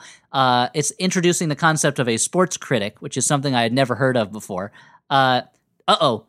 The purported champion, Jammer, he chokes. He's out. Craig, he chokes. And then Michael does the impossible, the 540 dunk. He wins the championship. Now, this dunk, it seems to involve him spinning around dunking, and then while holding onto the rim, spinning himself around again. And it's like, once the ball's in the hoop, who gives a shit what he does? Wow. Harsh critique. I guess we have a sports critic on our hands. And now look, like the sports critic in the movie, I've never played basketball, don't know anything about it, and don't want to play it. But it seemed like he just added a little flourish onto a regular 360 dunk. I'm just saying, guys, yeah, it's time for Dunkgate. He did a little fucking hasta la vista there, baby, at the end. And shades of Karate Kid, the German and Jammer are really nice to him after he wins. He wins $1 million, which is handed to him by the president of Hyderabad Talkies, who for some reason is at this dunk competition. And then a woman runs in and says, oh yeah, and we at Fly Less Airlines want to offer him a 5-year contract. And it's like, doing what? Hold on a second. What? Like, the assumption, I guess, is that it's an endorsement deal. But all we know is that this airline, which is called Flyless, which is crazy, that this airline wants to give him a 5-year contract to what? Be a pilot, a flight attendant? It's because I don't understand. They're called that because they have plane? fewer insects inside their planes. Oh, I mean, that is a great bonus. That is something I would choose them for.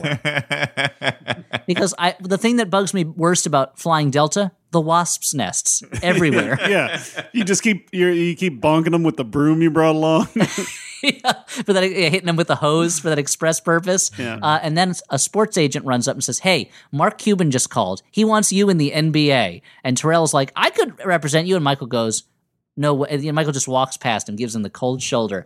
And Michael and Lisa walk arm in arm onto the beach, and she tells their friends that they're going to get married. Yeah. Slamma Jamma has been slammed and jammed. What this most reminded me of is the end of Wayne's World, where they're like, let's do the mega happy ending. Because it's just like thing after thing after thing turns out well for him all at once. Yeah, I mean, the one thing I wish they'd gone all the way and had his mom show up and go, I'm better. Yeah, exactly. Yeah. Or like, at the very least, have like a small child show up with a twinkle in their eye and be like, I'm your mom reincarnated. Something that I wanted to mention that I'd forgotten to mention. When I mentioned earlier that it was the same cinematographer as the man who did Jurassic Park and Roger Rabbit and The Fog and a couple of Halloween movies and 2 of the Back to the Futures, is that he has also made a Flophouse movie before. Oh, what's that? The same cinematographer who did a little movie called Playing for Keeps, a.k.a.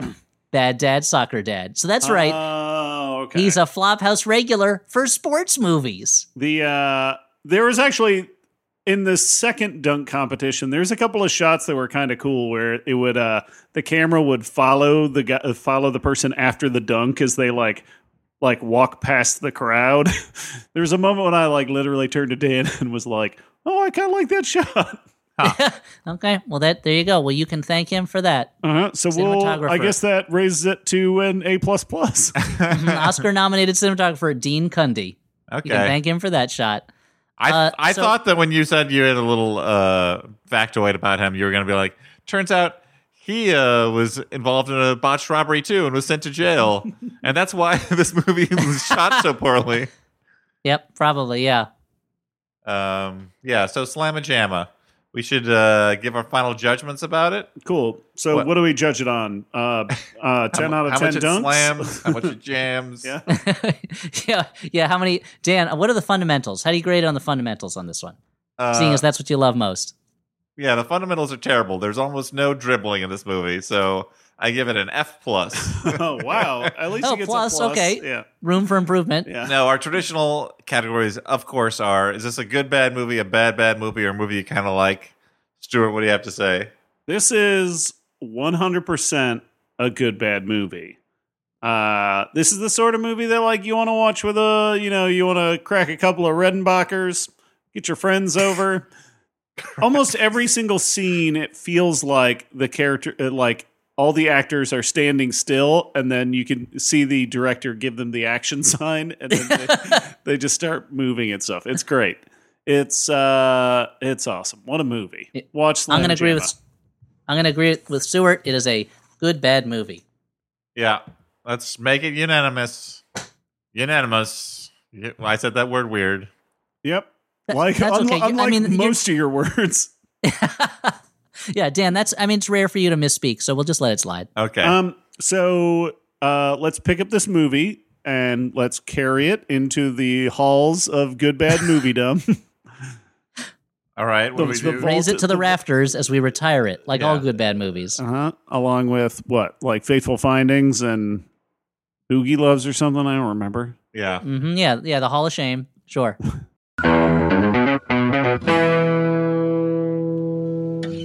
Hello, listeners of Maximum Fun. I want to tell you about our newest podcast that tells you all about the truth of the flat Earth. Have you been looking out over the horizon and you've been thinking, wait a minute, this doesn't look round. I've been lied to my whole life. What is NASA doing with $52 million a day?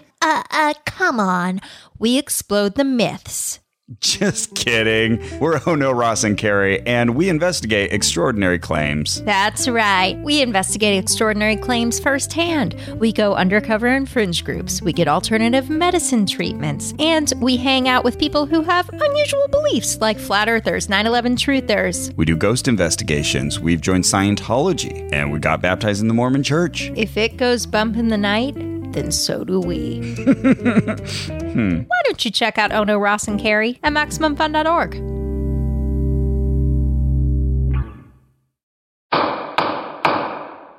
Judge John Hodgman ruled in my favor. Judge John Hodgman ruled in my friend's favor. Judge John Hodgman ruled in my favor. I'm Judge John Hodgman. You're hearing the voices of real litigants, real people who have submitted disputes to my internet court at the Judge John Hodgman podcast. I hear their cases, I ask them questions, they're good ones, and then I tell them who's right and who's wrong.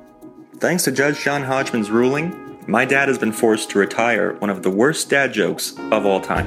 Instead of cutting his own hair with a Flowbee, my husband has his hair cut professionally. I have to join a community theater group. And my wife has stopped bringing home wild animals. It's the Judge John Hodgman podcast. Find it every Wednesday at MaximumFun.org or wherever you download podcasts. Thanks, Judge John Hodgman. Okay, what do we do now, Dan? We've got a few. We can talk about Slamma Jamma some more. Okay, we open on a basketball game. We have a few sponsors. Oh, cool. First is Casper. The Flophouse is supported in part by Casper, a sleep brand that continues to revolutionize its line of products to create an exceptionally comfortable sleep experience one night at a time. You know why they offer affordable prices, Stuart? Why is that? Because they cut out the middleman and sell directly to the consumer. Oh, that's cool. So they just show up to you on the street and give you a mattress? Well, I mean, there's money exchange too. Yeah, in an envelope, I'm assuming. Yeah. Yeah, they say, hey, I got this really great mattress. It's only $1,000. Come with me here. And then they rob a store, right? I can only assume that's how they keep their prices so low. Mm-hmm, because it's a steal. Because of crime. It's a crime, yeah. Now, Dan, they cut out the middleman so they can sell directly to you a high-quality, mailable mattress. And you said they're changing these things. They're revolutioning it one night at a time. And it reminded me that one night in Bangkok makes a grown man humble at how comfortable a Casper mattress is. You just thought of that. That's true. Look, Casper brand mattresses combine multiple supportive memory foams for a quality sleep surface with the right amounts of both sink and bounce. And what more do you want in a mattress than sink and bounce? We have written stories on the sink and bounce of Dan's Casper mattress. Okay. I don't like that. You can be Stories sure the world is not ready for. You can be sure of your purchase with Casper's 100-night risk-free sleep on it trial. Get $50 toward select mattresses by visiting casper.com/flophouse and using promo code flophouse, all one word, at checkout. Terms and conditions apply. Now, Dan, you've been very happy with your Casper mattress, right? I have. Yeah, I mean, And I you don't just have anything moved else to say about it. You just moved apartments and you brought the same I mattress brought the with same you? mattress with me. I did not decide, hey, time for, throw this fucker out on the corner. Put it out on the curb and have it turn into a why piece mess of with public perfection? art. Yeah. No, because I was, there may have been an enigma of Casper Hauser, but there's no enigma with Casper mattress. It's just a great mattress. Yeah. That's a good point. I'm surprised they don't use that in their copy. And we are also supported in part by Squarespace, the website development service. Yeah, that you can use to turn your cool idea into a new website and showcase. Dan, were you your waiting work. for us to disagree with you about what No, Squarespace Dan is? started doing it weird and I was laughing. Yeah, I was just looking at him. Dan started doing a bit and immediately abandoned it. You can do it. You can use it for all sorts of things, showcasing your work, announcing an upcoming event or special product. You can use the powerful e-commerce functionality to sell anything you want online. And you can do that because Squarespace offers beautiful templates created by world-class designers with free and secure hosting and nothing to patch or upgrade ever. Now, Dan, that all sounds ever. fantastic, and it's super helpful to me because I actually have a website idea that I wanted to get off the ground. Oh, that's cool. I'm This super is excited about this it. is your first website, right? You've never made one before. I've never made one before. I've never even had an idea for one before, but now I do, inspired by the movie, and it's called jamslammer.com. Okay. And it's like, I was inspired by Slamma Jamma, all these amazing dunks, and it reminded me, people love the taste of jam, and they also love taking shots. So what if there was a kind of like Blue Apron style thing that would send you shot glasses preloaded with jam so that you could just slam them down in delicious flavors. And, we've got mulberry, we've got blackberry, we've got gooseberry, we've got a bunch of heirloom berries, all apple, pear, beef. Is that a jam? It is now. And so it's kind of marmalades too fit in there. So jamslammer.com would be your place where you would sign up. Every month you would get 3 different shot glasses full of jam a month, and then you just slam them down and tell us how you like it. And we try to tailor it to you. Well, Elliot, I got some good news. According to a quick Google search, jamslammer.com is available. So Oh, wonderful. And so, Dan, Squarespace can help me with that? Oh, sure they can. Now, hold on one second, though. I want to ask, now this jam slamming that you do you just do that, do you just have the jam alone, or do you, have the jam, you slam the jam, and then you eat a little toast or biscuit right afterwards, so the flavors all sort of merge in your mouth? Or maybe a salmon. Would you slam a salmon afterwards? I mean, if it's salmon jam, then you could just slam the salmon in the jam. Okay. It's just a salmon jam slam. But yeah, Dan, it comes. You'll get little bits of bread. Occasionally, maybe like some pickle juice. So you can do like a pickle jam, we call it, where you do a shot of jam and then you do a shot of pickle juice. Okay. And it's all, you just want to mix those flavors and see what comes out. Yeah. See what comes out.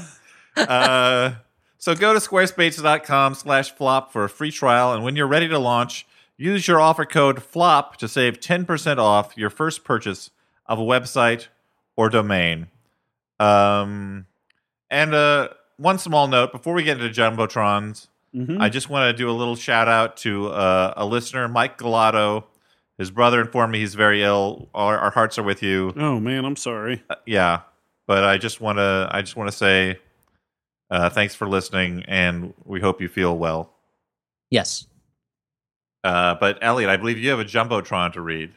I do have a Jumbotron. This is a Jumbotron that's a message for Nathan, and the message is from Emily. So if you're named Nathan and you know someone named Emily, this is a message for you, probably. And the message is, happy birthday to a smart, cultural, droll, and debonair man who will still always be 12 days younger than me. Thanks for introducing me to the Peaches. So that's for Nathan from Emily. Happy birthday, Nathan. Oh, happy birthday, Nathan.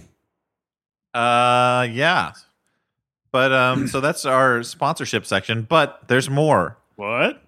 There's so much more. You'd think they talked about Slamma Jamma for 7 hours. How could there be more? But there is. Dan? Before we move on, we've got a couple live shows that we should let the folks know about. Oh, so people can see us in person and tell us that we are totally wrong about our review of Slamma Jamma. Yeah. Mm-hmm. The first show is actually happening. It's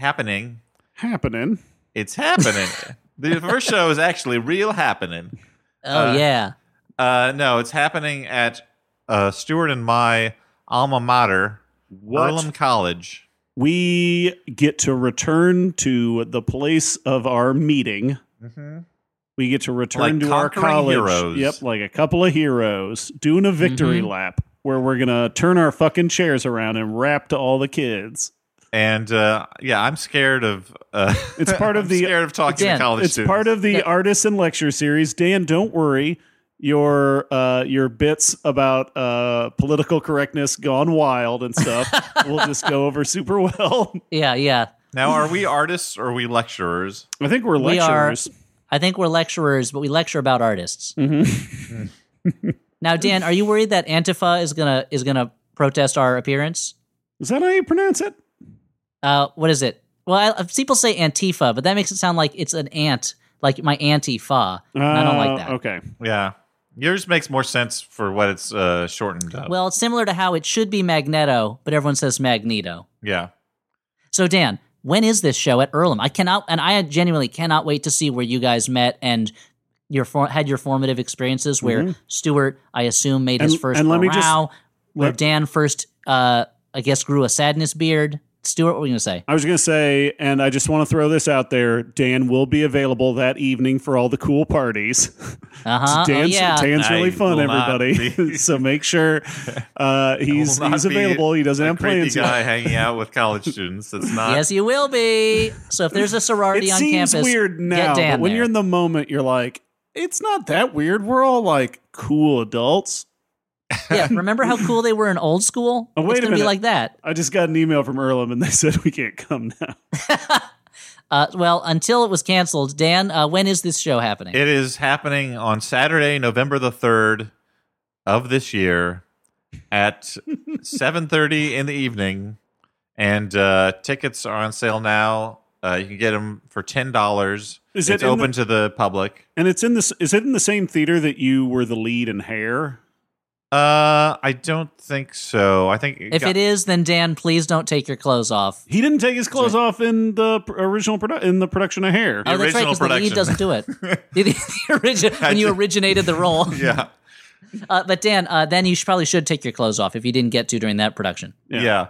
So if you want to see us perform live at Earlham College in Richmond, Indiana, and see Dan with no clothes on, that's the Flophouse, November 3rd. Yeah, and if you, we'll have it up on the website, but also if you Google Earlham, which is which is spelled Earlham, and Flophouse, you'll find it. In Richmond, Indiana. Yeah. So I would like to say we have another live show just a couple months after that one. In the beginning of the new year, we're going to be appearing at the University of Wisconsin-Madison on Saturday, January 26th, 2019. At 8 p.m. in the Wisconsin Union Theater, I believe it is. And it's another college show. Should be pretty fun. That's my sister's alma mater, so I have kind of a connection with it, I guess. Cool. And Dan, just get your state capitol dome jokes ready, because you know what it means. Madison has the largest state capitol dome in the whole country. And I think we're going to probably make some hay out of that. Oh, man. Watch out. In your face, Madison. With your what are you trying to compensate for with that giant dome? Mm-hmm. Oh man. Wait, I'm holding Dan back. No, Dan, don't let him have it. Save it. So that'll be fun, and come out to see us in January if you're in the Wisconsin-Madison area. That's crazy. 2 Midwesty shows, huh? That's nuts. Mm-hmm. We're gonna be it's called our flyover tour. Yeah. Actually, it's not called that. And I think, assuming that we can 2 months apart. I hate to make this promise now, but assuming that we can sell merch, we'll have the last bit of our 2018 tour merch available at those 2 shows. Great. That sounds great to me. Guys, those are our live shows. But I have something else that's coming up even right before those live shows. What's I want to tell the people about. Look, I have a book coming out. That's true. And I'll tell you what it's all about. Horses. They pull our wagons, carry our cowboys, and eat our hay. But are they really just very big dogs? Dogs. They protect our homes, chase our cats, and keep our faces moist. But is it possible they're just tiny baby horses? Find out in Horse Meets Dog, the new book by writer Elliot Kalin and illustrator Tim Miller. Horse Meets Dog. Which side will you be on? Available October 30th, wherever you buy your books. So that's a picture book that I wrote, and it was illustrated by the great Tim Miller, who's best known, I think, for the Snapsy, the alligator books. And it's available October 30th this year. So go wherever you want to buy books, at your local independent bookstore or whatever, and go buy it. What section of the Barnes & Noble booksellers would I find it? In the children's book section. Okay. It is a children's picture book. Okay. Not the other picture book sections.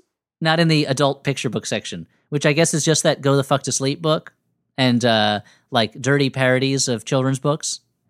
Wait, like Where the Wild Things Fart and stuff like that. So this is not in, and the Very Horny Caterpillar. Yeah, it's not in self-help / sexuality. No, or in religious studies. It's not in that either. Neither is it in Home Improvement. Okay. Or the show Home Improvement. Or the show Home Improvement. Neither is it in fiction and literature. And you're like, which is which? Barnes & Noble. Just call them all one or the other. But yeah, Horse Meets Dog, October 30th. My first picture book. Very excited about it. All right. Oh, man, there's so many plugs. Mm-hmm. Mm-hmm. Just what like are we, the top of an aging man's head? Mm-hmm. Oh, Dan, we went to the same place, but in different ways. Yep. You took the high road, I took the low road, and I got to Scotland before ye.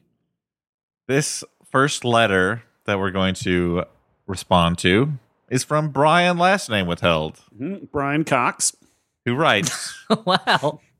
Dear Pervisoid number 1, Pervisoid West, and Stu. Mm-hmm. Longtime listener, big fan. Thanks for helping me get through rough patches. I picked up 3 packs. Thanks for listening. Sure. I wasn't thanking you, Dan. Why not? I'm a listener. I was thanking Brian Cox. All right. I picked up 3 packs of... Stryker from X2. I picked up 3 packs of Gremlins 2 trading cards to send you all for the holidays, but my young nephew was so fascinated by them that I gave them to him instead. That's better. I'm Spread sorry, the gospel. but it's adorable, and I'm planning on sending you something else soon to make up for it. Now for my question. I recently had to watch Jaws for an assignment in my screenwriting class. Oh, rough. I had Yeah, what a piece of garbage. I had forgotten how much I loved the USS Indianapolis monologue in the movie, but also how little it does to actually advance the main plot. It's a nice long character moment, 3/4 of the way through a movie about blowing up a shark. What are some of your favorite moments? I like that description of Jaws, a movie about blowing up a shark. I mean, it is, right? Yeah. What are some of your favorite moments from movies that aren't there to advance the main plot line of that movie? That's from Brian, last name withheld. I would say that his that scene doesn't advance the plot, but it does build tension and advance the theme of the movie, which is sharks are bad. So, Brian Cox, you may be a famous actor, but I take a little bit of issue with it. I mean, but, he says doesn't advance the plot, though. That doesn't. It he's doesn't not advance saying the that plot. the scene doesn't belong in the movie. That's a fair point. Do you guys want to answer first, or should I answer first? The one that sprung to my mind. I mean, there's like Okay, don't answer my question. Just keep to start. Okay. There's obvious ones like, I don't know, like the Dybbuk story in A Serious Man or something like that. The one that sprung to my mind was it advances the plot, but in an unnecessary way, and that's the long fight scene in They Live. Like, it is key that he gets those sunglasses onto Keith David, so we know like the heroes come together in knowing that the villains exist, but it doesn't have to happen in the format of a 8 to 11 minute knockdown drag out fight in the back of an alleyway. Mm-hmm. But the movie would be all the less rich for it if they cut that out. Yeah, I mean, I think I don't want to anticipate what Elliot's going to say, but I'm pretty sure the correct answer to this is the claymation hamburger scene from Better Off Dead. I have a similar answer, but that is a great scene. It is a scene that has absolutely nothing to do with the movie, doesn't advance the themes, and simply just gives us some Van Halen. So Monty Python and the Holy Grail, Monty Python and the Life of Brian, I'm sorry. Monty Python and the Holy Grail, every scene is about not advancing the plot, which I like. But in Life of Brian, which is the most plot-centric of the Monty Python movies, I love the moment when he falls into an alien spaceship and it just flies around space for a little bit and then crashes and he gets out. And it starts with him being chased. He falls into a spaceship, which is itself chased. It crashes, he gets out, and the chase continues. And so it has not helped him or hurt him at all that this happened. It's just this brief moment of like, we need something for Terry Gilliam to do in this movie. So we'll have an alien come along. And I just love how gratuitous and arbitrary it is. Yeah. Now, I also wanted to mention my least favorite movie scene that doesn't advance the plot. From a movie I love, I got 2 words for you. Ghost blowjob. Not a fan of that scene. Not necessary. You don't think it advances the plot? What part of the plot does it advance? It shows that ghosts are horny. Which does not pay off in any... I guess it pays... Actually, totally you know what? does. It pays off later when Dana is trying to have sex with Bill Murray and then does with Louis Rick Tully. Moranis. So you're right. It sets that... It plants that seed of horny ghosts. I mean, this is not... I'm a big fan anytime movies incorporate scenes where characters are eating or like doing little life touches. I don't know. It's not specific, but like, I just like it when characters prove that they're human. Those long pooping scenes. That's what Stuart loves. Yep. Or But I will say, normal length pooping scenes. What is normal length for a pooping scene? Like Jeff Daniels in Dumb and Dumber? Like, is that long or is that normal length? That's a good question, Dan. Moving on. This next letter is titled, I was 6 years old when your podcast started. Oh, chilling. Ooh, wow. Feel old yet? Chilling. Want to feel old? It was from Hannah, last name withheld, and it goes, Oh, Montana. Yeah. Yeah. What up, nectarines? I started listening a few months ago, and I wanted to let you know that your podcast is hip with the kids. I rated 5.5 dinosaur-shaped chicken nuggets. Okay. Finally, after the story checks out. That's what a kid would say. Finally, after years of parental control, hi mom, I've been allowed to partake in the forbidden fruit, peaches, if you will, that is the Flophouse. I guess 17 is the appropriate age for lengthy conversations about wormy boners. I just realized, are we like listening to a fucking like a dirty comedy album when your parents aren't around and giggling? Yeah, I think so. Gross. She continues, it's kind of surreal listening to the recommendations from some of the earlier episodes. One of my earliest movie memories was seeing Wall-E in theaters, and Elliot's recommendation of Coraline reminded me of how much that film traumatized me and my sisters when we were younger. So thanks for creating a hilarious time capsule. Unrelated question. What are some of your favorite SNL skits? Sincerely, Hannah, last name withheld. I mainly picked that letter to make us all feel really old. Uh-huh. Yeah, thank you. Appreciate it. Yeah. But, I mean, we can answer the question while we're at it. Any favorite SNL skits that you remember? Did you just call them skits? Yeah. I think she did. because he's trying to make fun of them. No, I know. She used the word skits, so I was just... She used skits, but she's a teenager. You're a comedy professional. All right, sketches, for God's sakes. Thank you. I would say I've always been. I mean, I grew up when I was. So Hannah, I'll have you know that when I was a kid, it was during the heyday of the Dana Carvey, Phil Hartman, Mike Myers era, or as I would know, the best era of Saturday Night Live, because it's when I was a kid. And so, something that's always meant a lot to me was the Unfrozen Caveman Lawyer sketch, because it's such a ridiculously convoluted premise, but they pull it off in such a straightforward way, and it's really funny. That he is a caveman who is actually very clever and has become a lawyer and uses the fact that he's a caveman and people will assume that he's dumb to get what he wants. Yeah. I had a hard time with this. I like weird Jack Handy sketches. There's one that I looked up earlier today that's funny, but it's not as good as I remembered. It's called Tales of Fraud and Malfeasance in Railway Hiring Practices, which is such a Jack Handy name for a sketch. And it's one of those sketches that's just like a list of things, basically. Like this guy asking the person he's hiring whether he'd be willing to do various things to get a job, and it's just a list of absurd things in the way that Jack Handy is very good at doing. It's the type of sketch I love. It's not quite the right one. So I'm not sure I know the best answer for this. I do remember I really enjoy what's his name? I don't know, but you really enjoy it. The celebrity hot tub sketch. With Eddie Murphy? Yeah.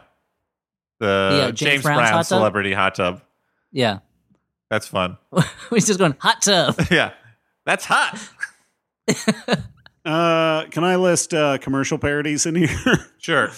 Well, Cluckin' Chicken is great. Yeah. Oh, yeah. That's the other one I was thinking about. I don't think anything has made me laugh harder as a child than the stupid Cluckin' Chicken that skit. I don't remember that one. What is it? What's that cooking at the Cluckin' Chicken? That's me. That's me.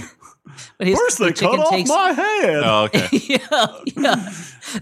Then they pull out my feathers and entrails. Trust me, you don't want to eat those. And then ouch. He takes you through your eating it and then pooping it out, and then he looks into the toilet and goes gaga going. That's great. And he goes, if you want great chicken, just follow my head, because his bleeding, decapitated head is bouncing around. And there's a sketch, a commercial parody that I reference a lot with my wife. Is the one the car, the chameleon. That is, it's a parody of that commercial where they like have a marble roll around the outside, all the contour lines of a car. And the idea is this car looks like a shitty, beat up old junker, but on the inside, it's this super fancy car. And, so they like put the marble on and it rolls down into a rust hole. And the locking mechanism makes the suspension collapse. That's similar. They had great car ads, and one of the ones I always liked was the Adobe, the car that's made out of clay. Oh yeah, yeah. Well, this has been our Reminiscence Corner. Remember this, the podcast. Yeah. I mean, you must remember this. Yeah. SNL. Mm-hmm. This is from Michael, last name withheld. Myers. Who? Wow. Weird that he's writing. He's usually such a Michael Myers, silent the killer from Halloween, or Mike Myers, the Saturday Night Live alum? It's the same guy. Want to feel old? He writes, "What's up, Peaches? This mail is entirely for Stuart. Dan and Elliot can go suck an egg. Wow. Just one egg, though. Already for the up two to of them. Good eggs. Stuart. Okay. Did you know that there's a place in Cork, in Ireland, where I live, called Castle Freak? No joke. It's a woodland surrounding the original Castle Freak, a castle owned by the Freak family." So I'm assuming this is some kind of weird invitation. Should I do it? If you go there and you sleep in that castle, it's yours. Oh, if I can stay for one night and don't rip off your own ding dong, then you get the castle. Oh, okay. I mean, the stakes are high, but I think I'm up for it. So I'll see you there. Who is that? Michael Myers. I'll see you there, Michael Myers. Okay. So I guess we should do a live show there, huh? At Castle Freak? Yeah. Yeah. Elliot, get on that. Okay. I'll work on that because I have contacts there, I guess. Dan, what's the name of the guy who sent the letter? Make it Michael so. Michael Myers? Elliot. Okay. Yeah, make it so. Last letter is from Sam, last name withheld, who just writes, "Which Muppet are each of you? Sorry if this has been asked before. I feel like this has been discussed somewhere before, but I don't think it's been asked on the show." I'm probably Animal. Yeah. At least that's what my hair looks like now. And I'm kind of a Gonzo type, but also a Fozzie. And I'm about as easy to understand as Animal. And Dan, I always assumed you were one of those singing cows that's with the Manamana guy. That's right. No, but Dan, you're clearly the Kermit. Yeah. Mm-hmm. I was going to say that, but it's boring. You're Kermit, and Hodgman is Dr. Bunsen Honeydew. Mm-hmm. Yep. And Hallie would be... Yeah, I was trying to think of that, but it's hard. She's kind of Miss Piggy, but she's also kind of Janice. Yeah, if you can think of the equal point in between those 2 points. Yeah. When I was a kid, I did not care for Miss Piggy, and now as a grown up, I'm like, she's the best character. I mean, you're just so turned on by She's it. the hero of this story. No, I agree. I found her very irritating as a child, and now as an adult, I find her hilarious. Yeah. Elliot shaking That's how I his feel head. about that's how I feel about a lot of Doonesbury. You find You find it hilarious now, but as a kid, I was like, "What is this garbage? Get it out of here!" Like, where's Opus? Why are there no talking animals? Why is this guy ripping off Bloom County? So that's letters, guys, and that means that we're to our last segment, which is where we recommend movies that we saw and enjoyed. And it's been a fucking while since we did one of these shits. It's been a long time. We may be a little off in this episode because we haven't recorded for over a month. I thought we were hot. Okay.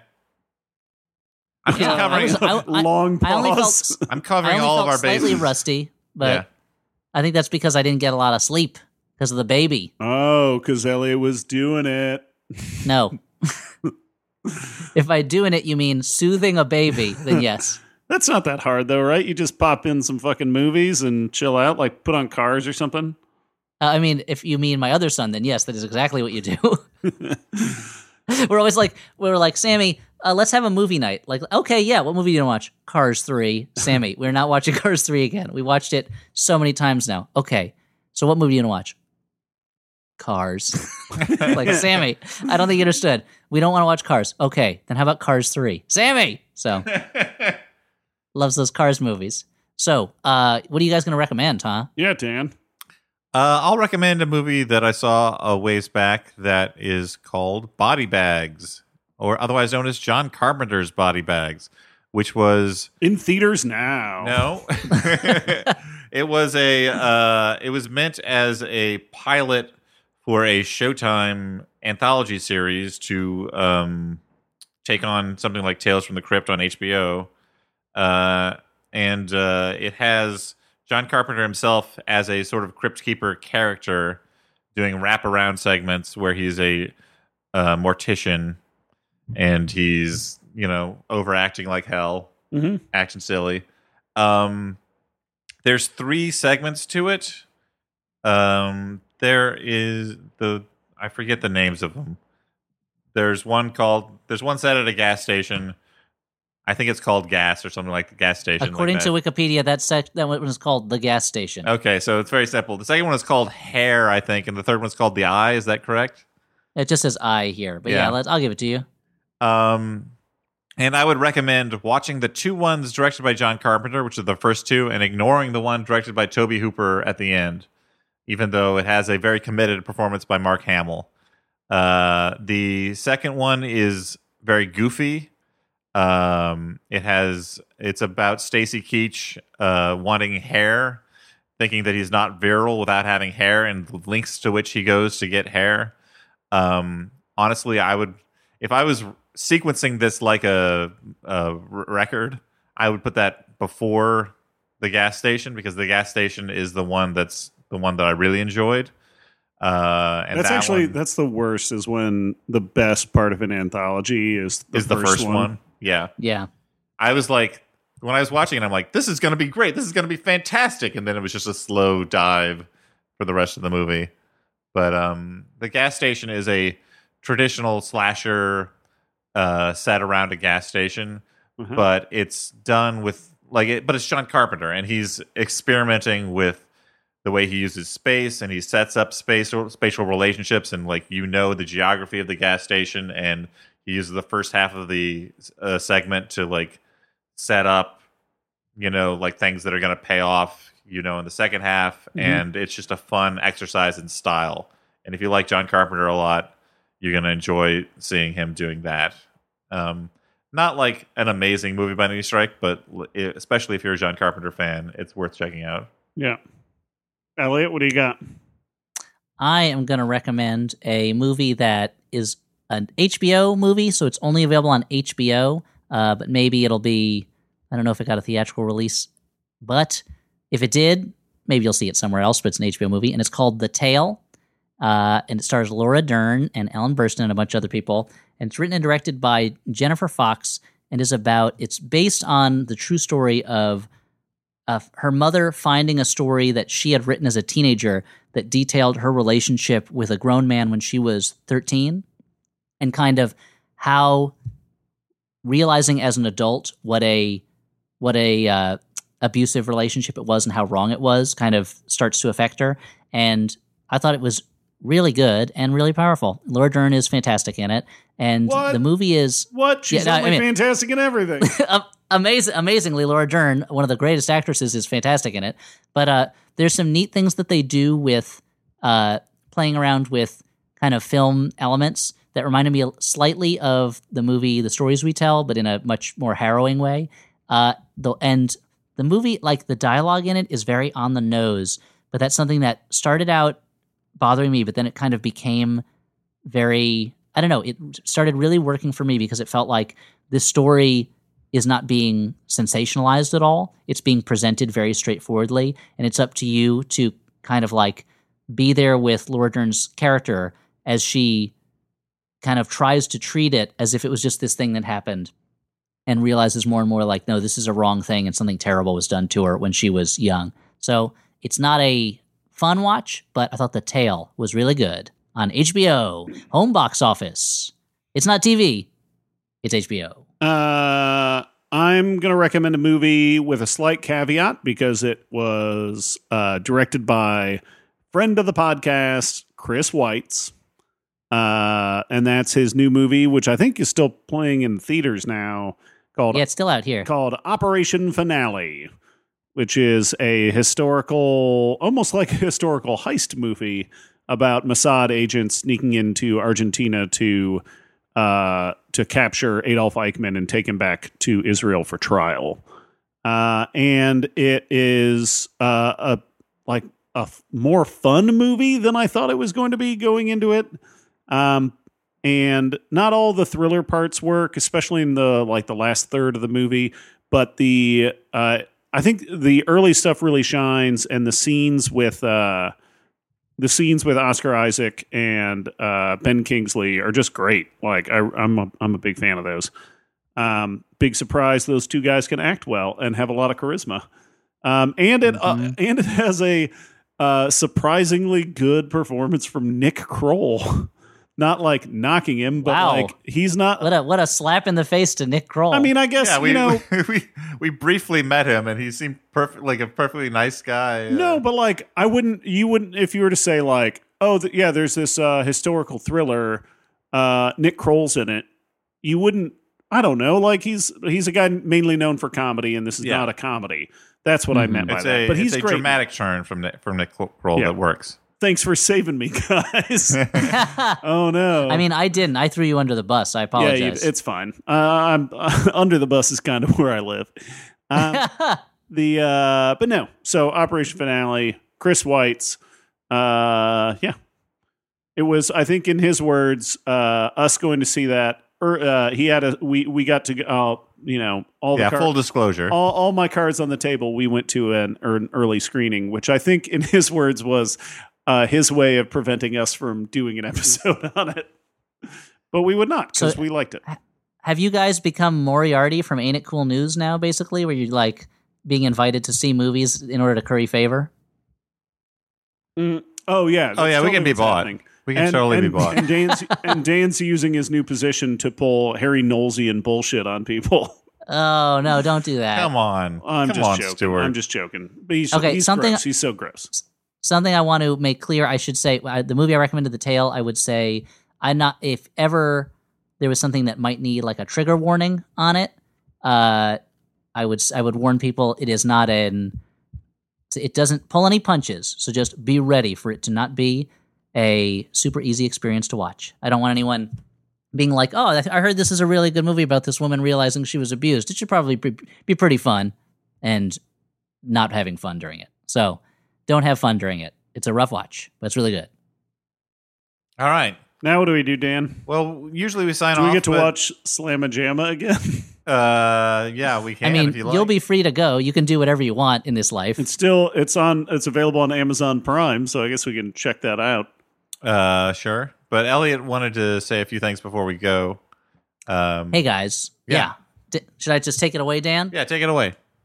Listeners, after over 10 years of doing this podcast, we've decided it's time to start getting the word out about this podcast. So I want to introduce a new kind of Flophouse contest, a not vaguely defined contest, but in fact a very clearly defined contest. So stealing a page from probably something some other podcast does, I want to say that the weekend this episode comes out, Slamma Jamma, I am going to ask you to tweet about it or tweet about the Flophouse using the hashtag Flophouse. And if you do, within that 2-day period of Saturday and Sunday, the weekend this episode's released, if you tweet about it with the hashtag Flophouse, I'm going to enter you into a drawing to win the chance to pick a movie that we see coming up. Now, Dan, something I meant to talk to you about is after Smallvember comes Shocktober. Is it okay if someone picks a horror movie for us for Shocktober, or do you want to keep that pure as the driven snow? Let's keep that pure and do November because we have nothing scheduled for November. I thought that was Sandalvember, where we only watch Adam Sandler movies. You've been trying to get this started for 3 years now, 4 years. I don't know.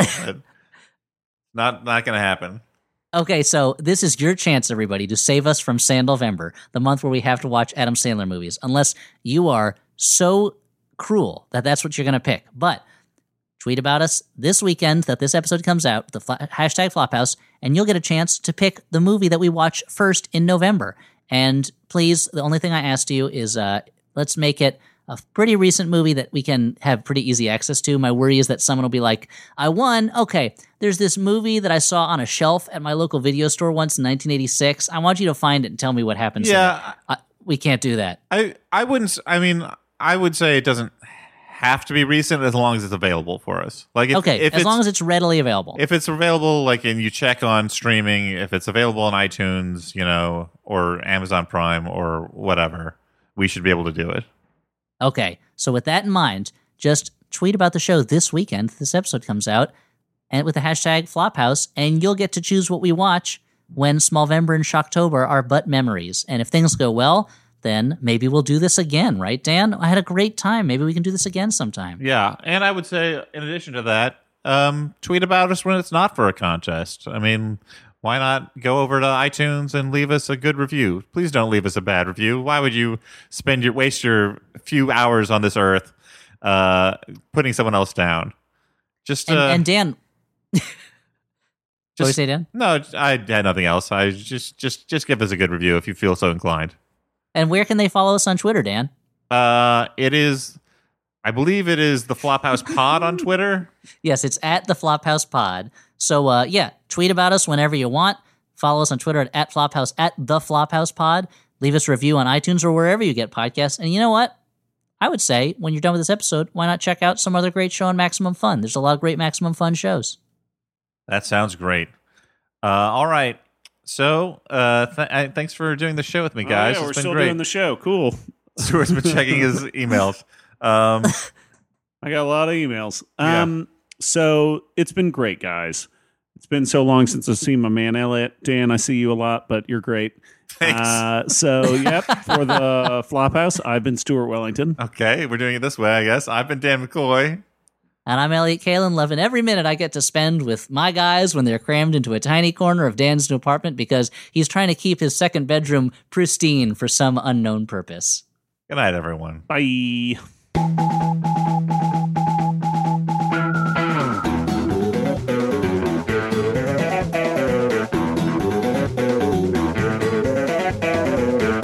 Yeah, I'm sorry I can't be there. I want to see it someday.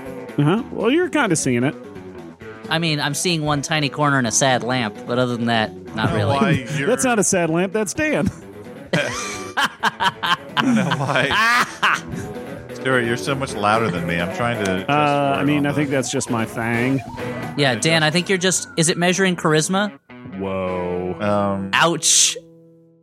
MaximumFun.org. Comedy and culture. Artist owned. Listener supported.